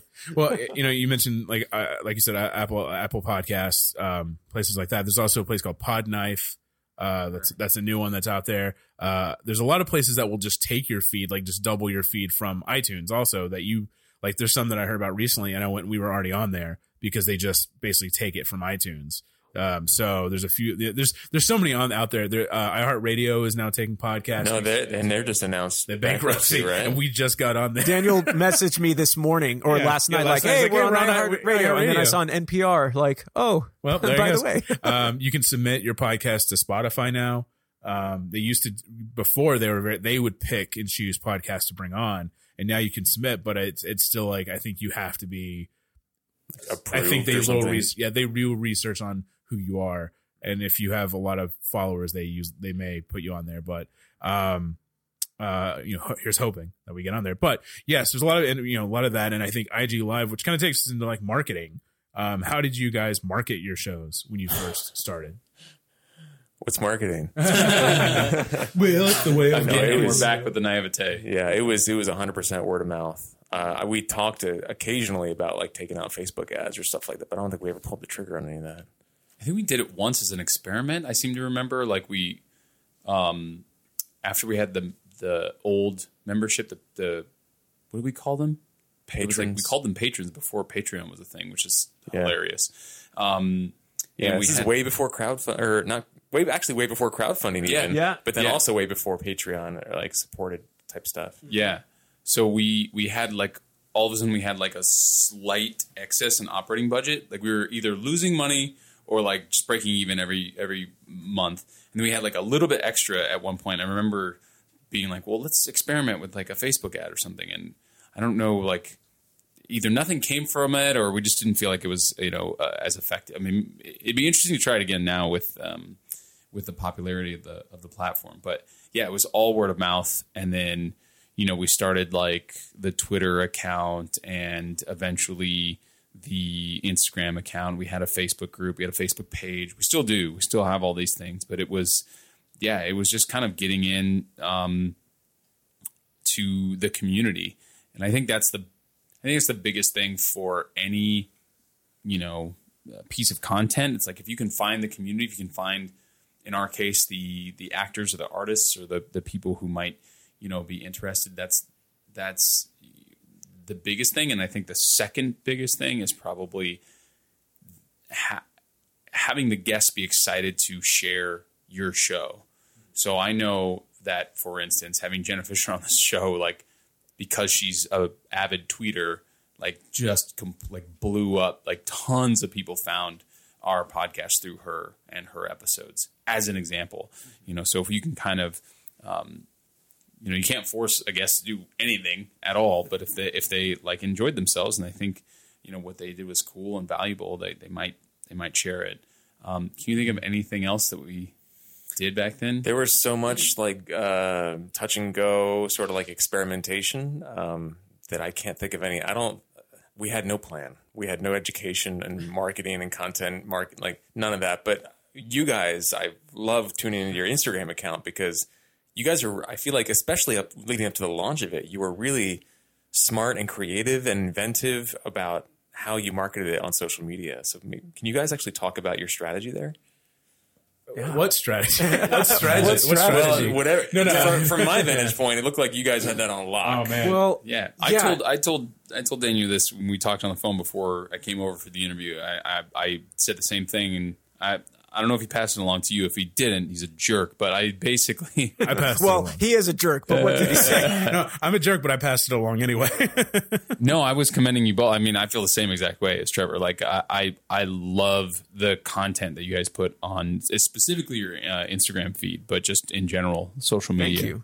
Thank you. It's interesting because, and I don't know if this happened with you guys, but like through the course of our podcast so far, Daniel and I have very much swapped roles in a way, in that on the outset, I was the marketing. I was more in charge of marketing. And as the podcast has gone more forward, I've shifted more into more of the production, editing, and all that. Which I kind of did originally. And you did originally. Yeah. And then now Daniel's taking over for marketing. But from the outset, I think with the Kickstarter and everything, part of our planning of the Kickstarter was marketing. And whether it was like thinking about marketing photos and specifically the type of content that we wanted on our platform that shared the Hollywood hustle in a way. And I know that's something you, Daniel, have just been driving more and more and more towards to is sharing others. I think that's the big thing. And in comparison to when we first started so I'd say if there was a big comparison between our marketing now versus back then, it's that back then it was very much about trying to get people to know who Daniel and I were. Whereas now we're finding more, and to echo what you say, it's about the community. And what we're finding more value in is hearing the stories from our listeners. And especially when they share us messages about how our interviews are impacting their lives, it's super humbling. And so we're more so wanting to share their stories, sharing their hustle. And that's and Daniel, correct me if I'm wrong, but that's how our marketing has shifted over time. Was when we started, it was very much about who Daniel and I were and what we thought the podcast was about right at the outset. And versus now it's trying to share what's happening in the community. I think that's really smart and something that definitely sets you guys apart. First of all, the campaigns themselves are great, but we never did that. Maybe it's just like our personality or we just didn't think about it, but we never sort of introduced people to us. People have learned about us over time, and that's always fun. You were talking earlier about, meeting, these people that are sort of mini celebrities in your own mind because you're such a big fan of the podcast. We've met so many listeners over the years that are like, they'll ask me like, oh, how's Jasmine? And I was like, that's so weird. Like, you're asking me about my fiance and I've never met you before, but I get it. And I've never been weirded out by it. I think it is weird, but I've never been weirded out by it. I hope people understand that. And I hope anybody who I have met in that, context understands that, because I never think it's weird. And people are always apologetic. They're like, you must think it's so weird because like I know so much about you. And I'm like, listen, I get it. You listen to a show. Like it's not weird. I understand where it all came from. But we never did that. We never sort of like introduced the community or the potential listeners to like who we were and help them to learn our personalities outside of the podcast itself. Our personalities came through on the podcast, but I just think that's so smart. Like, is that something you talked about beforehand, or did you like just come up with it on the fly? Or well, I think for me, it's one of those things where, you know, coming from where you guys started, you know, social media was kind of just a thing to hang out in back, I think, when you guys started, where now it is more of like branding and business. Is more of a part of it now than it probably was when you guys started. So I think it makes sense that really wouldn't be a thing when you guys started. Just that's true. Because I'd like to think maybe we'd be a little bit just slightly smarter now. Well, maybe. I don't know. 2008, 2009, we're still our anyway. MySpace top 8 friends. Yeah, top 8 friends, and the you know, What If God Was One of Us playing in the background of somebody's song. But you know, the thing is now is that, you know, social media and marketing is now just one, and you have to be on there. Yeah. In a lot of ways, because that's where people are. And so it's just, I think it's, you know, it's like saying, you know, if somebody started a radio show in 1970, why weren't you doing Instagram? Like, it just wasn't that thing at the time. It just wasn't available. Yeah, it wasn't available. It wasn't the thing that was important at the time. Well, I can understand marketing using social media and marketing the podcast, but my question is, what gave you the idea to introduce your listeners and or potential listeners, the potential community, your potential tribe to you as people? Because I don't know that, like as hosts, you mean? Yeah, like I feel like we never talked about that, right? Or like, and it's interesting we didn't, and it's interesting because a lot of our listeners have told us that they tune in almost exclusively to hear our journeys, which I always thought was sort of the most boring part of the podcast. But people really, it's about 50-50, right? Like there's 50%. Yeah, I mean, ish, right? Like not split evenly down the middle, but about half the people tune in. They say that the bookends are more valuable than the guests, and then the other half say that the guests are more valuable than the bookends. It's about 50-50. That's interesting. I think about where I've been with it for the past 6 years, and I mean, the big reason why I would come back is because of you guys. If I think about it, like I loved what the guests would share and everything, but I was just so interested in the week-to-week life of someone or of these two guys who are in the same city that I am, and hearing how they go about it. And because that's where you find the nitty-gritty big learns in a way. So I would say our social media journey kind of started, like I said, with Kickstarter, and it was this idea of, and I think that helped that we were doing Kickstarter first, and that was our first marketing strategy, was getting the Kickstarter noticed and getting people on, because it was, who are these people that we're giving money to?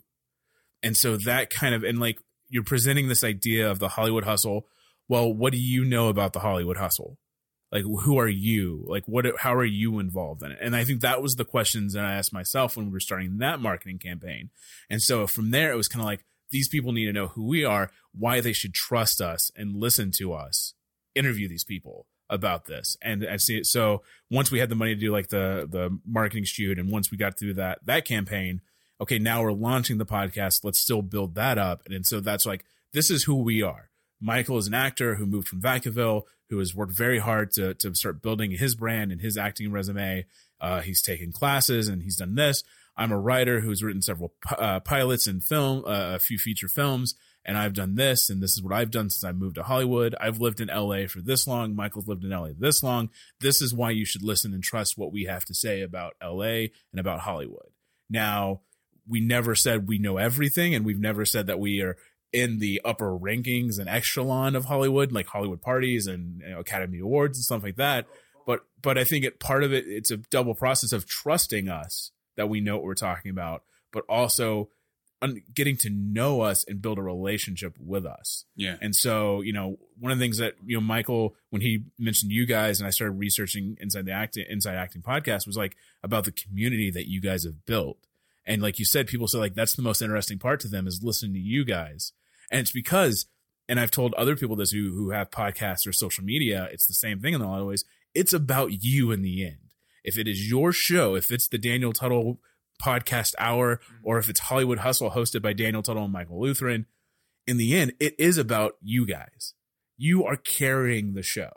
So people want to sit with you every week and listen to you talk because you're going to be the same person on every week talking. You know, that's a good point, and that brings up something interesting that I learned not too long ago, actually, very late in this journey, which is that it was tips on how to be a good guest on something when somebody's interviewing you, and the top tip was, remember, the interviewer is the star.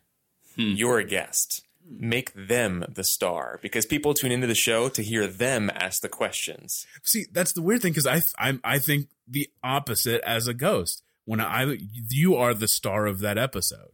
Yeah, but that's not what. If you ask listeners, that's not. They don't listen. They don't follow that one star across 45 different media appearances in 2 weeks. They tune into their favorite shows and are happy when that person shows up on their show. That's only, and obviously I don't go just be lazy and just because I think that person's going to carry it, obviously. But that it's funny that you had that as a guest, because as a host you search how to be a great host, and it kind of says, remember, it's not about you, it's about the guest. Well, and but so then I that's think so also funny. about listening to episode 45 of you guys, and as a listener of 6 years, it's so cool to check back and hear where you guys were at in your journey. And I would guarantee anyone, any of our listeners who hasn't listened to Inside Acting goes and listens to all however many years 306 episodes 306 episodes, they're going to learn so much more about you in the end than the one-offs with the guests in a way, and also learn a lot about the industry and how it's evolved over the industry. Like hearing what you guys were talking about then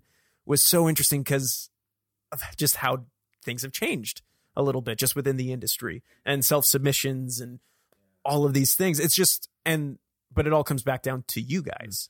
And I'll tell you this, the idea of getting to know you as a person, especially again, because you're going to be there every week, was there's a show called Impractical Jokers that I watch, where it's 4 friends who've known each other through high school. They have an improv troupe, and they do this show where they basically dare each other to do things and make fools of themselves in public. So it's a hidden camera show, but they're the ones that look like idiots, not other people. And in the first few seasons, they would have these sections in the show where it was just them 4 walking around New York talking and just having this banter. And then after a few seasons, they stopped doing that. And I actually tweeted one of the guys on the show, and I was like, hey, why did y'all stop doing that? Because I really loved those segments in the show. And he goes, well, we did that at first so people could get to know who we are. And so they could start getting comfortable with us and know that we are really friends and we have a great back and forth. And then we stopped doing it once we felt people knew us. And so that's kind of, I think, where that mindset came from. Initially was just hearing that. And it's like, oh, that's a great idea. And then as we've done social media and as I've watched the University of YouTube and researched how to Instagram and taken free webinars, the best thing you can do for any profession is research, read. And that has been more beneficial than anything that, I can't take any credit for how we've grown just because I've learned it from other people. And it's me taking that and going, okay, well, they're talking about brand. What is our brand? What are we selling? What is, that kind of questions that you have to ask yourself as a marketer. What are you selling and who are you selling it to? And that's been the amount of conversations that Daniel and I will have had where it's like, oh, I just found this new thing that research about, and I think we could apply it to the podcast and stuff. And so I'm going to use that as a means to shift. So also finding the balance between podcasting and then, real authentic relationships, obviously. So me and Daniel make sure to schedule time to just hang out, right? That it is not specifically to, it's always podcast. that it's not always just podcasting. Of course, it's going to come up, naturally in conversation, but to make time that isn't a meeting to discuss podcasts or isn't an interview to record, or is about other stuff that we want to do, like film and other creative ventures acting, that we can check in with each other on and see where we could help one another. For you guys, what was it like finding that balance between being Inside Acting podcast producers, hosts, to then balancing the friendship and, tending to the rest of the garden, as it were? Well, we've frequently worked at the same place. We've had a chance to see each other a lot outside of the podcast, but That's definitely an area of opportunity, I'll say, for my life, because AJ, you've repeatedly proposed, not even proposed, just said to me, like, I want to hang out beyond the podcast, because that became that was our entire relationship, and I, for whatever reason, no judgment, I resisted that. I was just like all business and very precious with my time, and I don't think I had I'm still working on this, it's like my perspective on what is really important when it comes down to it in life. And I talked about this when we chatted the other week, but it's other people, like fucking podcasts. Like, who cares? Like, did you make a difference in that person's life? And AJ, you've repeatedly extended that invitation, and I'm getting better at accepting, but I got a long way to go. I know. We went to coffee, just to hang out, and it's hard. It's kind of hard to not discuss podcast stuff. It really is. It is. Yeah. Well, it's funny because we went to coffee so that like I already knew what the conversation was going to be about, but we essentially wanted to be in person so that Trevor could say, like, I think I'm, ready to move on, and like here are the reasons why and stuff. And so, like, I knew what the conversation. It wasn't like a surprise, but we wanted to do kind of talk in person kind of thing. And so after that was out of the way, we just chatted we caught up and like, oh, how have you been? Like, what have you been up to? This and that, blah, blah, blah. And it was just amazing. And also, like, it shouldn't have been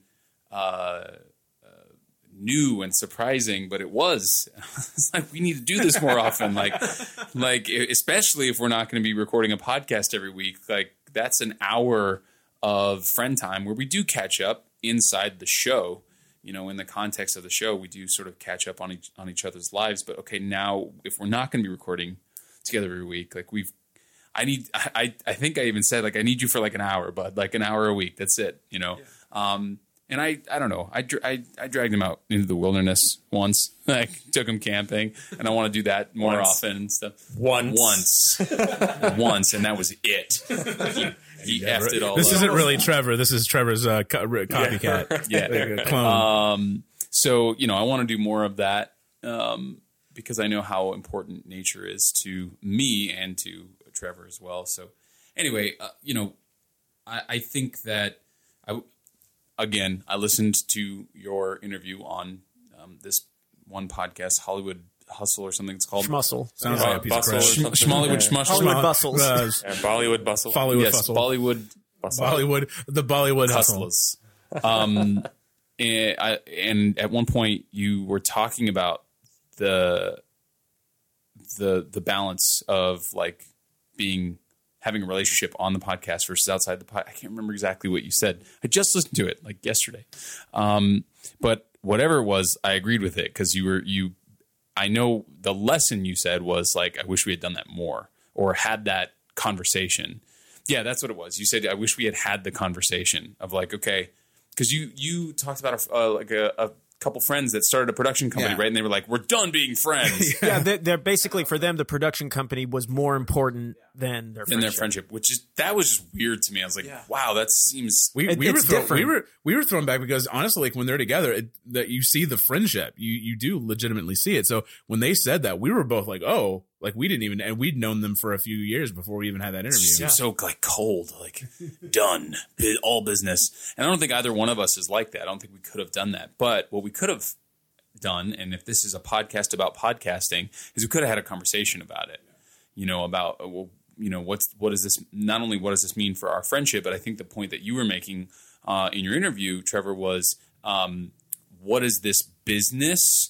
And I'm doing air quotes because it doesn't necessarily mean that you're making money. What is this business going to look like? And how are the two of us going to share the load? And who's going to take care of this aspect and who's going to take care of that aspect? We didn't talk about that enough in the beginning. So did it affect our friendship? Probably, for better or worse. I don't know. But I'm nothing. Looking back, I'm nothing but grateful because it meant that we talked every single week. Like that. That's awesome to me that we got to do that and build something cool together at the same time. we've talked about this a few times on the podcast. Obviously, people know that have listened to this before know where me and Michael met and kind of our journey a little bit together. But when it comes to like collaboration, luckily we started collaborating on scripts and stuff like that before we did the podcast. And when we started doing that, I told Michael straight up, I was like, look, I've collaborated with people before and it's been a nightmare. And it's kind of like, it's a relationship. Like you're in a way, it's like professional dating.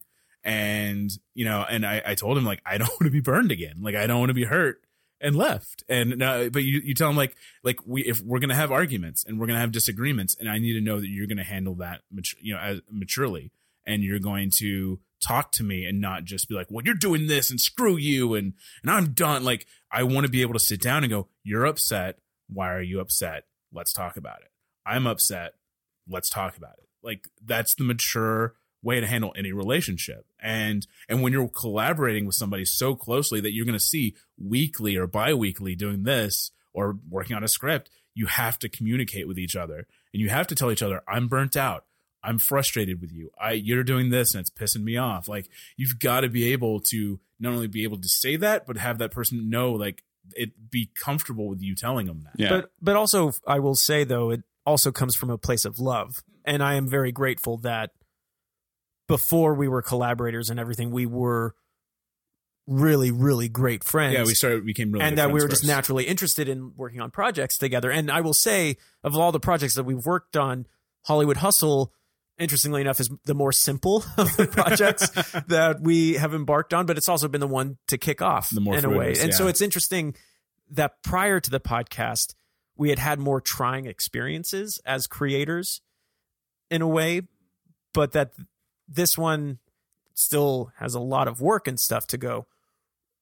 It's still like we're still able to hang out and stuff. Right. So I'm grateful for And that. I think that's been a choice that we've made actively, is to make sure, like, hey, I'm going to this movie. Do you want to go see this movie premiere? Go to this midnight screening? Like, just making sure we do hang out and we put rules like, let's not talk about the podcast. Yeah. Let's not talk about what we're working it's on. also like, you have a son, Yeah. you have a wife, and it's important that like checking in with how he's like little Nolan's doing, and like at the end of the day, like trying to keep in my mind, it's just a podcast. It's just a podcast. And it's interesting. That it's just a podcast and a podcast about podcasting. Why are you putting down our podcast? It's way more than just a No, podcast. because, and I guess that's, in the interview you referenced, like that's where I do draw the line. Like, if the production is going to either be successful or I'm not going to have this friendship, I want the friendship over the whatever project is happening. So yeah, that's where I come with it, is like this relationship, what we have, is way more important to me than ultimately the whole thing. And when we say Michael and I talk all the time, I mean, we generally, I mean, I don't think there's been a day other than maybe a weekend where we're not at our computers all day or something, that maybe we go a day without talking to each other. But usually it's either, but we mix in. We're really good about making sure, like, hey man, how are you and your girlfriend, or how are you and your wife? And it's about keeping that personability, so it doesn't just become about business. But I will say that's also part of the hustle as well, that I've learned in my 6 years so far of being in LA, is just like, there is that hustle of relationships. And, and one of the things I really valued out of your guys' podcast is the importance of authentic relationships. And in a town, it can sometimes be so hard to get people who are friends and stuff to sometimes get in the same room and stuff, just because of our commutes, whether it's work or different passions or life or where we live, just don't intersect at times. And so, that's just an aspect of the hustle that can be certainly real and sometimes can take a while to figure out. Big part of the hustle is telling the hustle to go screw itself for a while. Yes.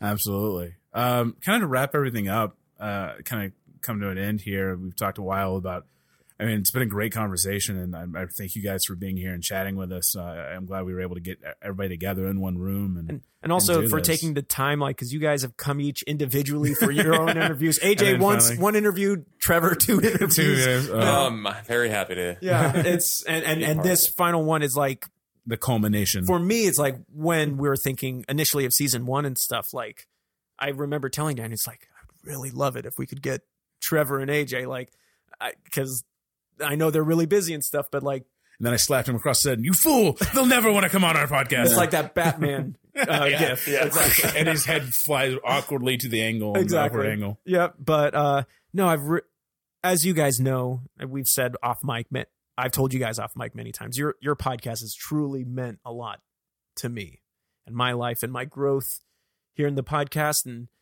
there's, been moments where I've needed your podcast the most because of certain things that were happening in my life. And that's the beauty kind of what this platform is. And you kind of addressed it. Like, people come to you and they say these things and you don't doubt that. But I'm just very grateful because I've gotten to know you guys over the years, whether it's your active listening workshop on Fairfax and Santa Monica, I think it was. The old Actors Network Yeah. space. It doesn't exist anymore. Yep. I remember driving past that recently. I was like, wait, where did that go? Or, just meeting up for your membership events and stuff. It's been super valuable. You guys have created something that's astounding. And I'm just so grateful that you took time to be here today. So thank you. Thank you. I'm honored to be at the table. It's a good table to be at. I sadly didn't Google acting podcast when I moved here. So I didn't know about you guys till recently. You fool. So That is where you fail. That is where you fail. I think you guys were already at like 295 when I heard about episode 295.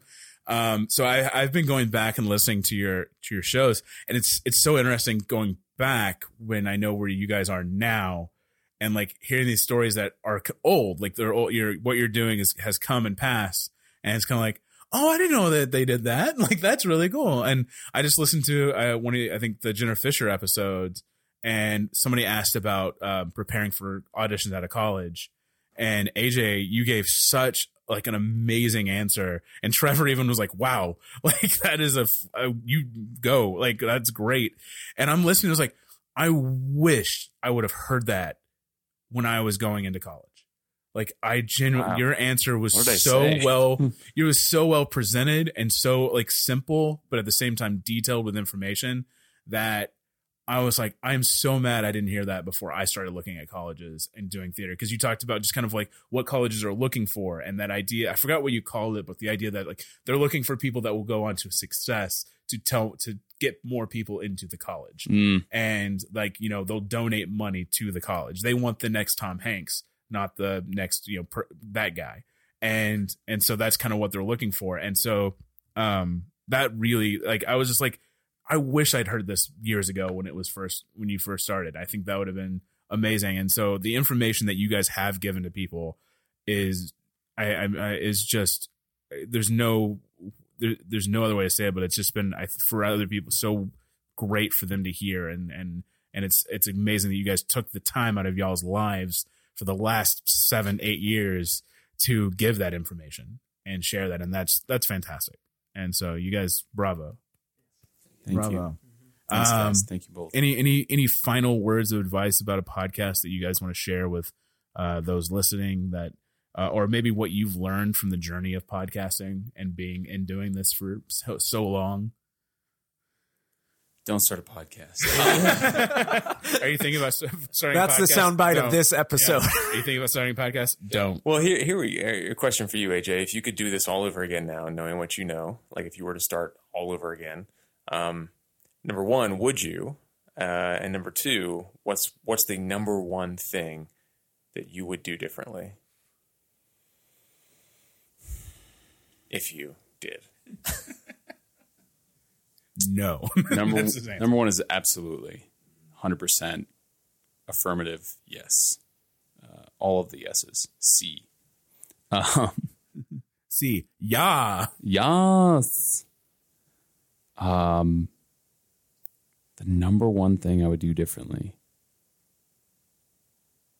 Oh man, I don't have a lot of regrets about the show, or like, I don't question. We learned so much along the way.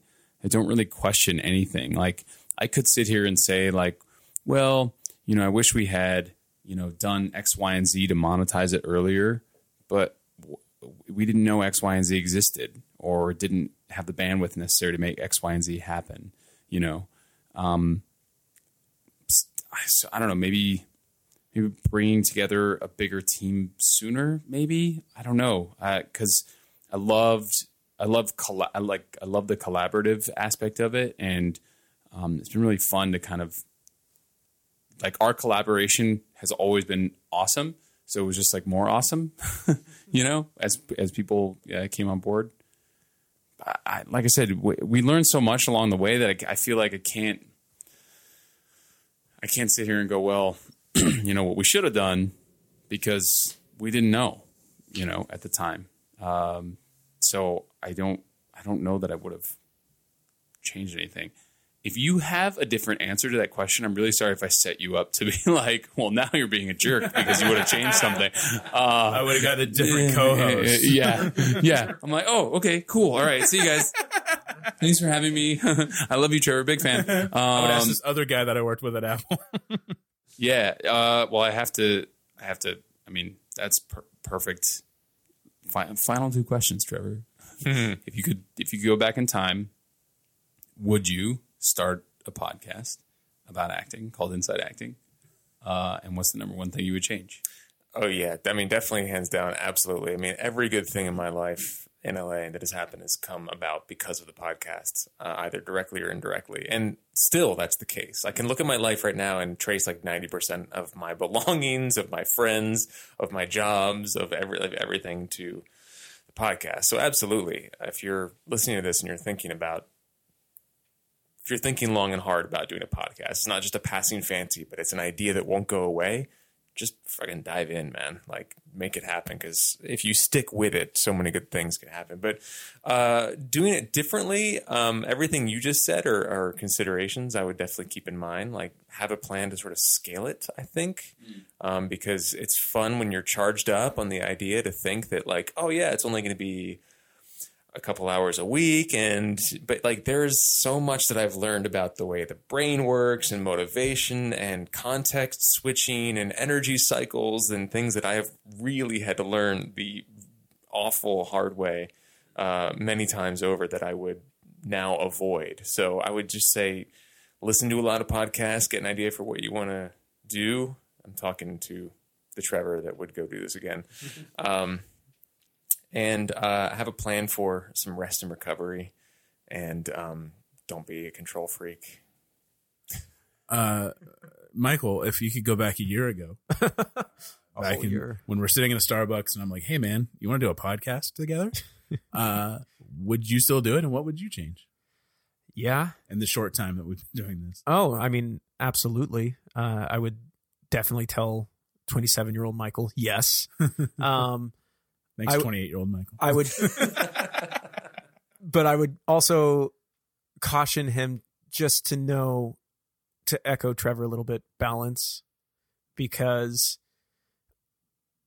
I mean, like last year, I experienced an injury that was a result of me doing way too much all at the same time, and I'm not saying that was a direct result of podcasting per se, but it was a big wake up call to. You need to take care of yourself. You need to work smarter, not necessarily harder. But yeah, I mean, I think looking at it all, we are exactly where we should be, I think, going out a year. I mean, I think, AJ, you talked about bringing together a team and stuff. And I know, Daniel, you and I are in the works of figuring that out and everything, because we are collaborators by nature and we love working with a big group and stuff. But yeah, if anything, I would also just tell myself it's okay to change it if you need to, because you're the ones in charge.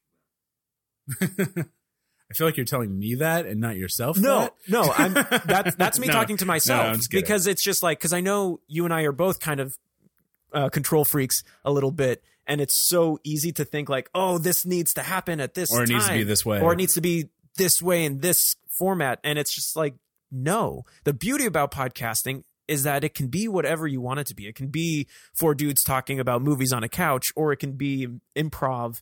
But it can be whatever you want it. And I think moving forward, keeping that idea in mind, I'm excited for what's to come. I mean, just hearing you guys talk about it and everything, like, you guys have been at it for so long and stuff. And then we're just at the beginning. So what about you, Daniel? I mean, absolutely. The people we've met and the friends, I say friends that we've made through this. I mean, Trevor and AJ and so many other people that we've gotten to know and learn from has been just, you can't replace that. Why would you say no to that knowledge and those relationships? But in the sense of changing things, I think I just wouldn't use Audacity. I would have gotten a better editing suite, recording suite. Yeah, I think that, I mean, honestly, like, that's to me been everything else, and not do 2 episodes in 1 week. If I could go back and tell myself, slap myself across the face comic book style and say, don't do that.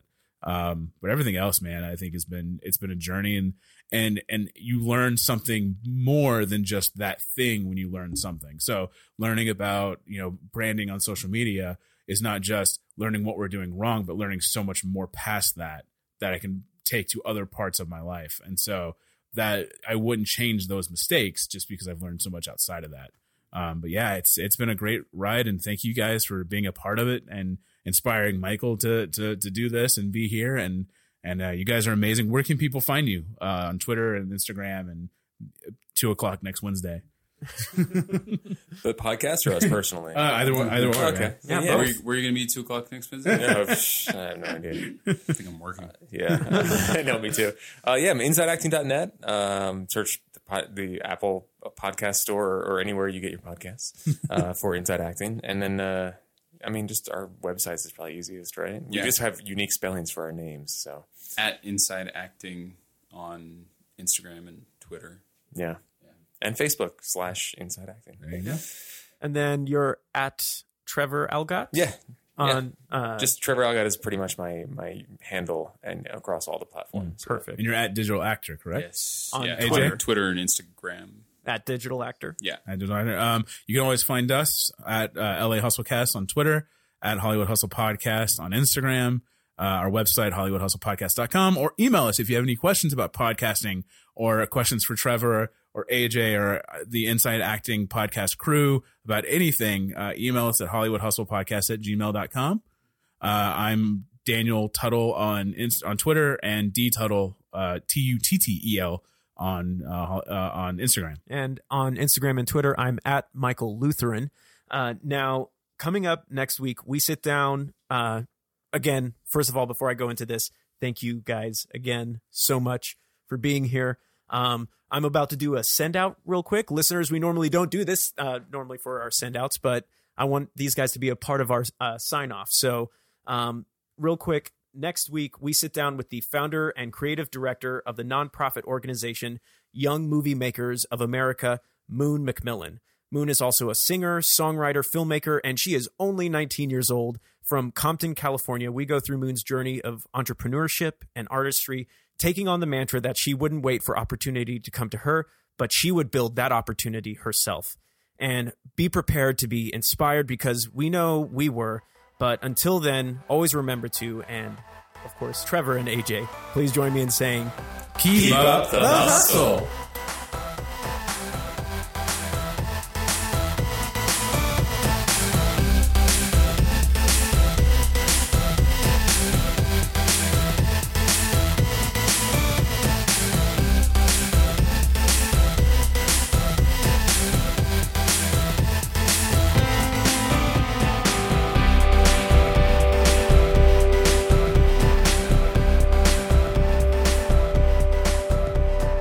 All right, everybody, welcome back. Hope you enjoyed that super awesome, epic, in-depth conversation with Daniel and Michael over at Hollywood Hustle.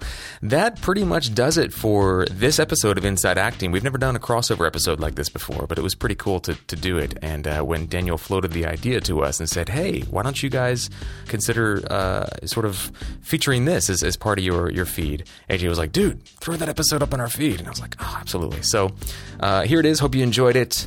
Going to save questions that we've been getting into the podcast, some really great questions and comments and things like that, as well as picks of the week for next episode when AJ is going to be rejoining us. So that does it for now for episode 309 of Inside Acting. You guys know the drill. Produced and co-hosted by me and AJ Meyer. Team IAP also includes Jen Levin, and sadly, but excitedly, we bid Grace Gordon a fond farewell. She has been rocking our social media for the past several months and doing a bang-up job, and it's been such a joy to get to know her and work with her. She's going to be moving on to other things in her life, so we have really valued our time with her. Hope you guys did as well, and Grace, we wish you the best of luck. Be sure to check her out at gracegordonofficial.com. She's up to some really exciting stuff. You can visit us online at insideacting.net, where you can also sign up for our weekly email dispatch and listen to all of our episodes, and you can also find us pretty much all over social media and more or less any channel that you use to get your podcasts. You can directly support Inside Acting staying online, no matter what the future is. We want to make sure this is available for people in the future to find and listen to the vast archives we've been able to accrue over the years. You can support that continuing to be a thing, if you'd like, via a one-time financial contribution or an ongoing monthly contribution for as long as you'd like. Cancel anytime. All of this is tax deductible. It's good karma. If you have enjoyed any of the content that we've put out over the years, it would mean a lot to us if you just kicked a few dollars our way to pay it forward and make sure that other actors who maybe have not yet discovered the podcast or heard that seminal conversation that turns the lights on for them in some area of their life where perhaps it wasn't before, and helps really make their journey that much easier and that much more fruitful. Who knows? There could be the next Meryl Streep or Will Smith or Al Pacino or Anthony Hopkins or, whomever, fill in the blank. That person could be out there right now and be completely lost, not knowing where to go with their career. And they're just one awesome interview away from the lights going on and hearing what the next steps should be for them. And your contribution could make the difference in Inside Acting being available to them online. So again, if you've gotten any value from any of the episodes we've put online over the years, now's a great time to let us know just by shooting a few bucks our way and keeping this thing online for future generations. So, of course, you can just head to our website, insideacting.net, where you can find links to make your contribution there. That's it for episode 309. Thank you so much for listening, guys. We'll see you next week when AJ rejoins us for episode 310. Make it a great one.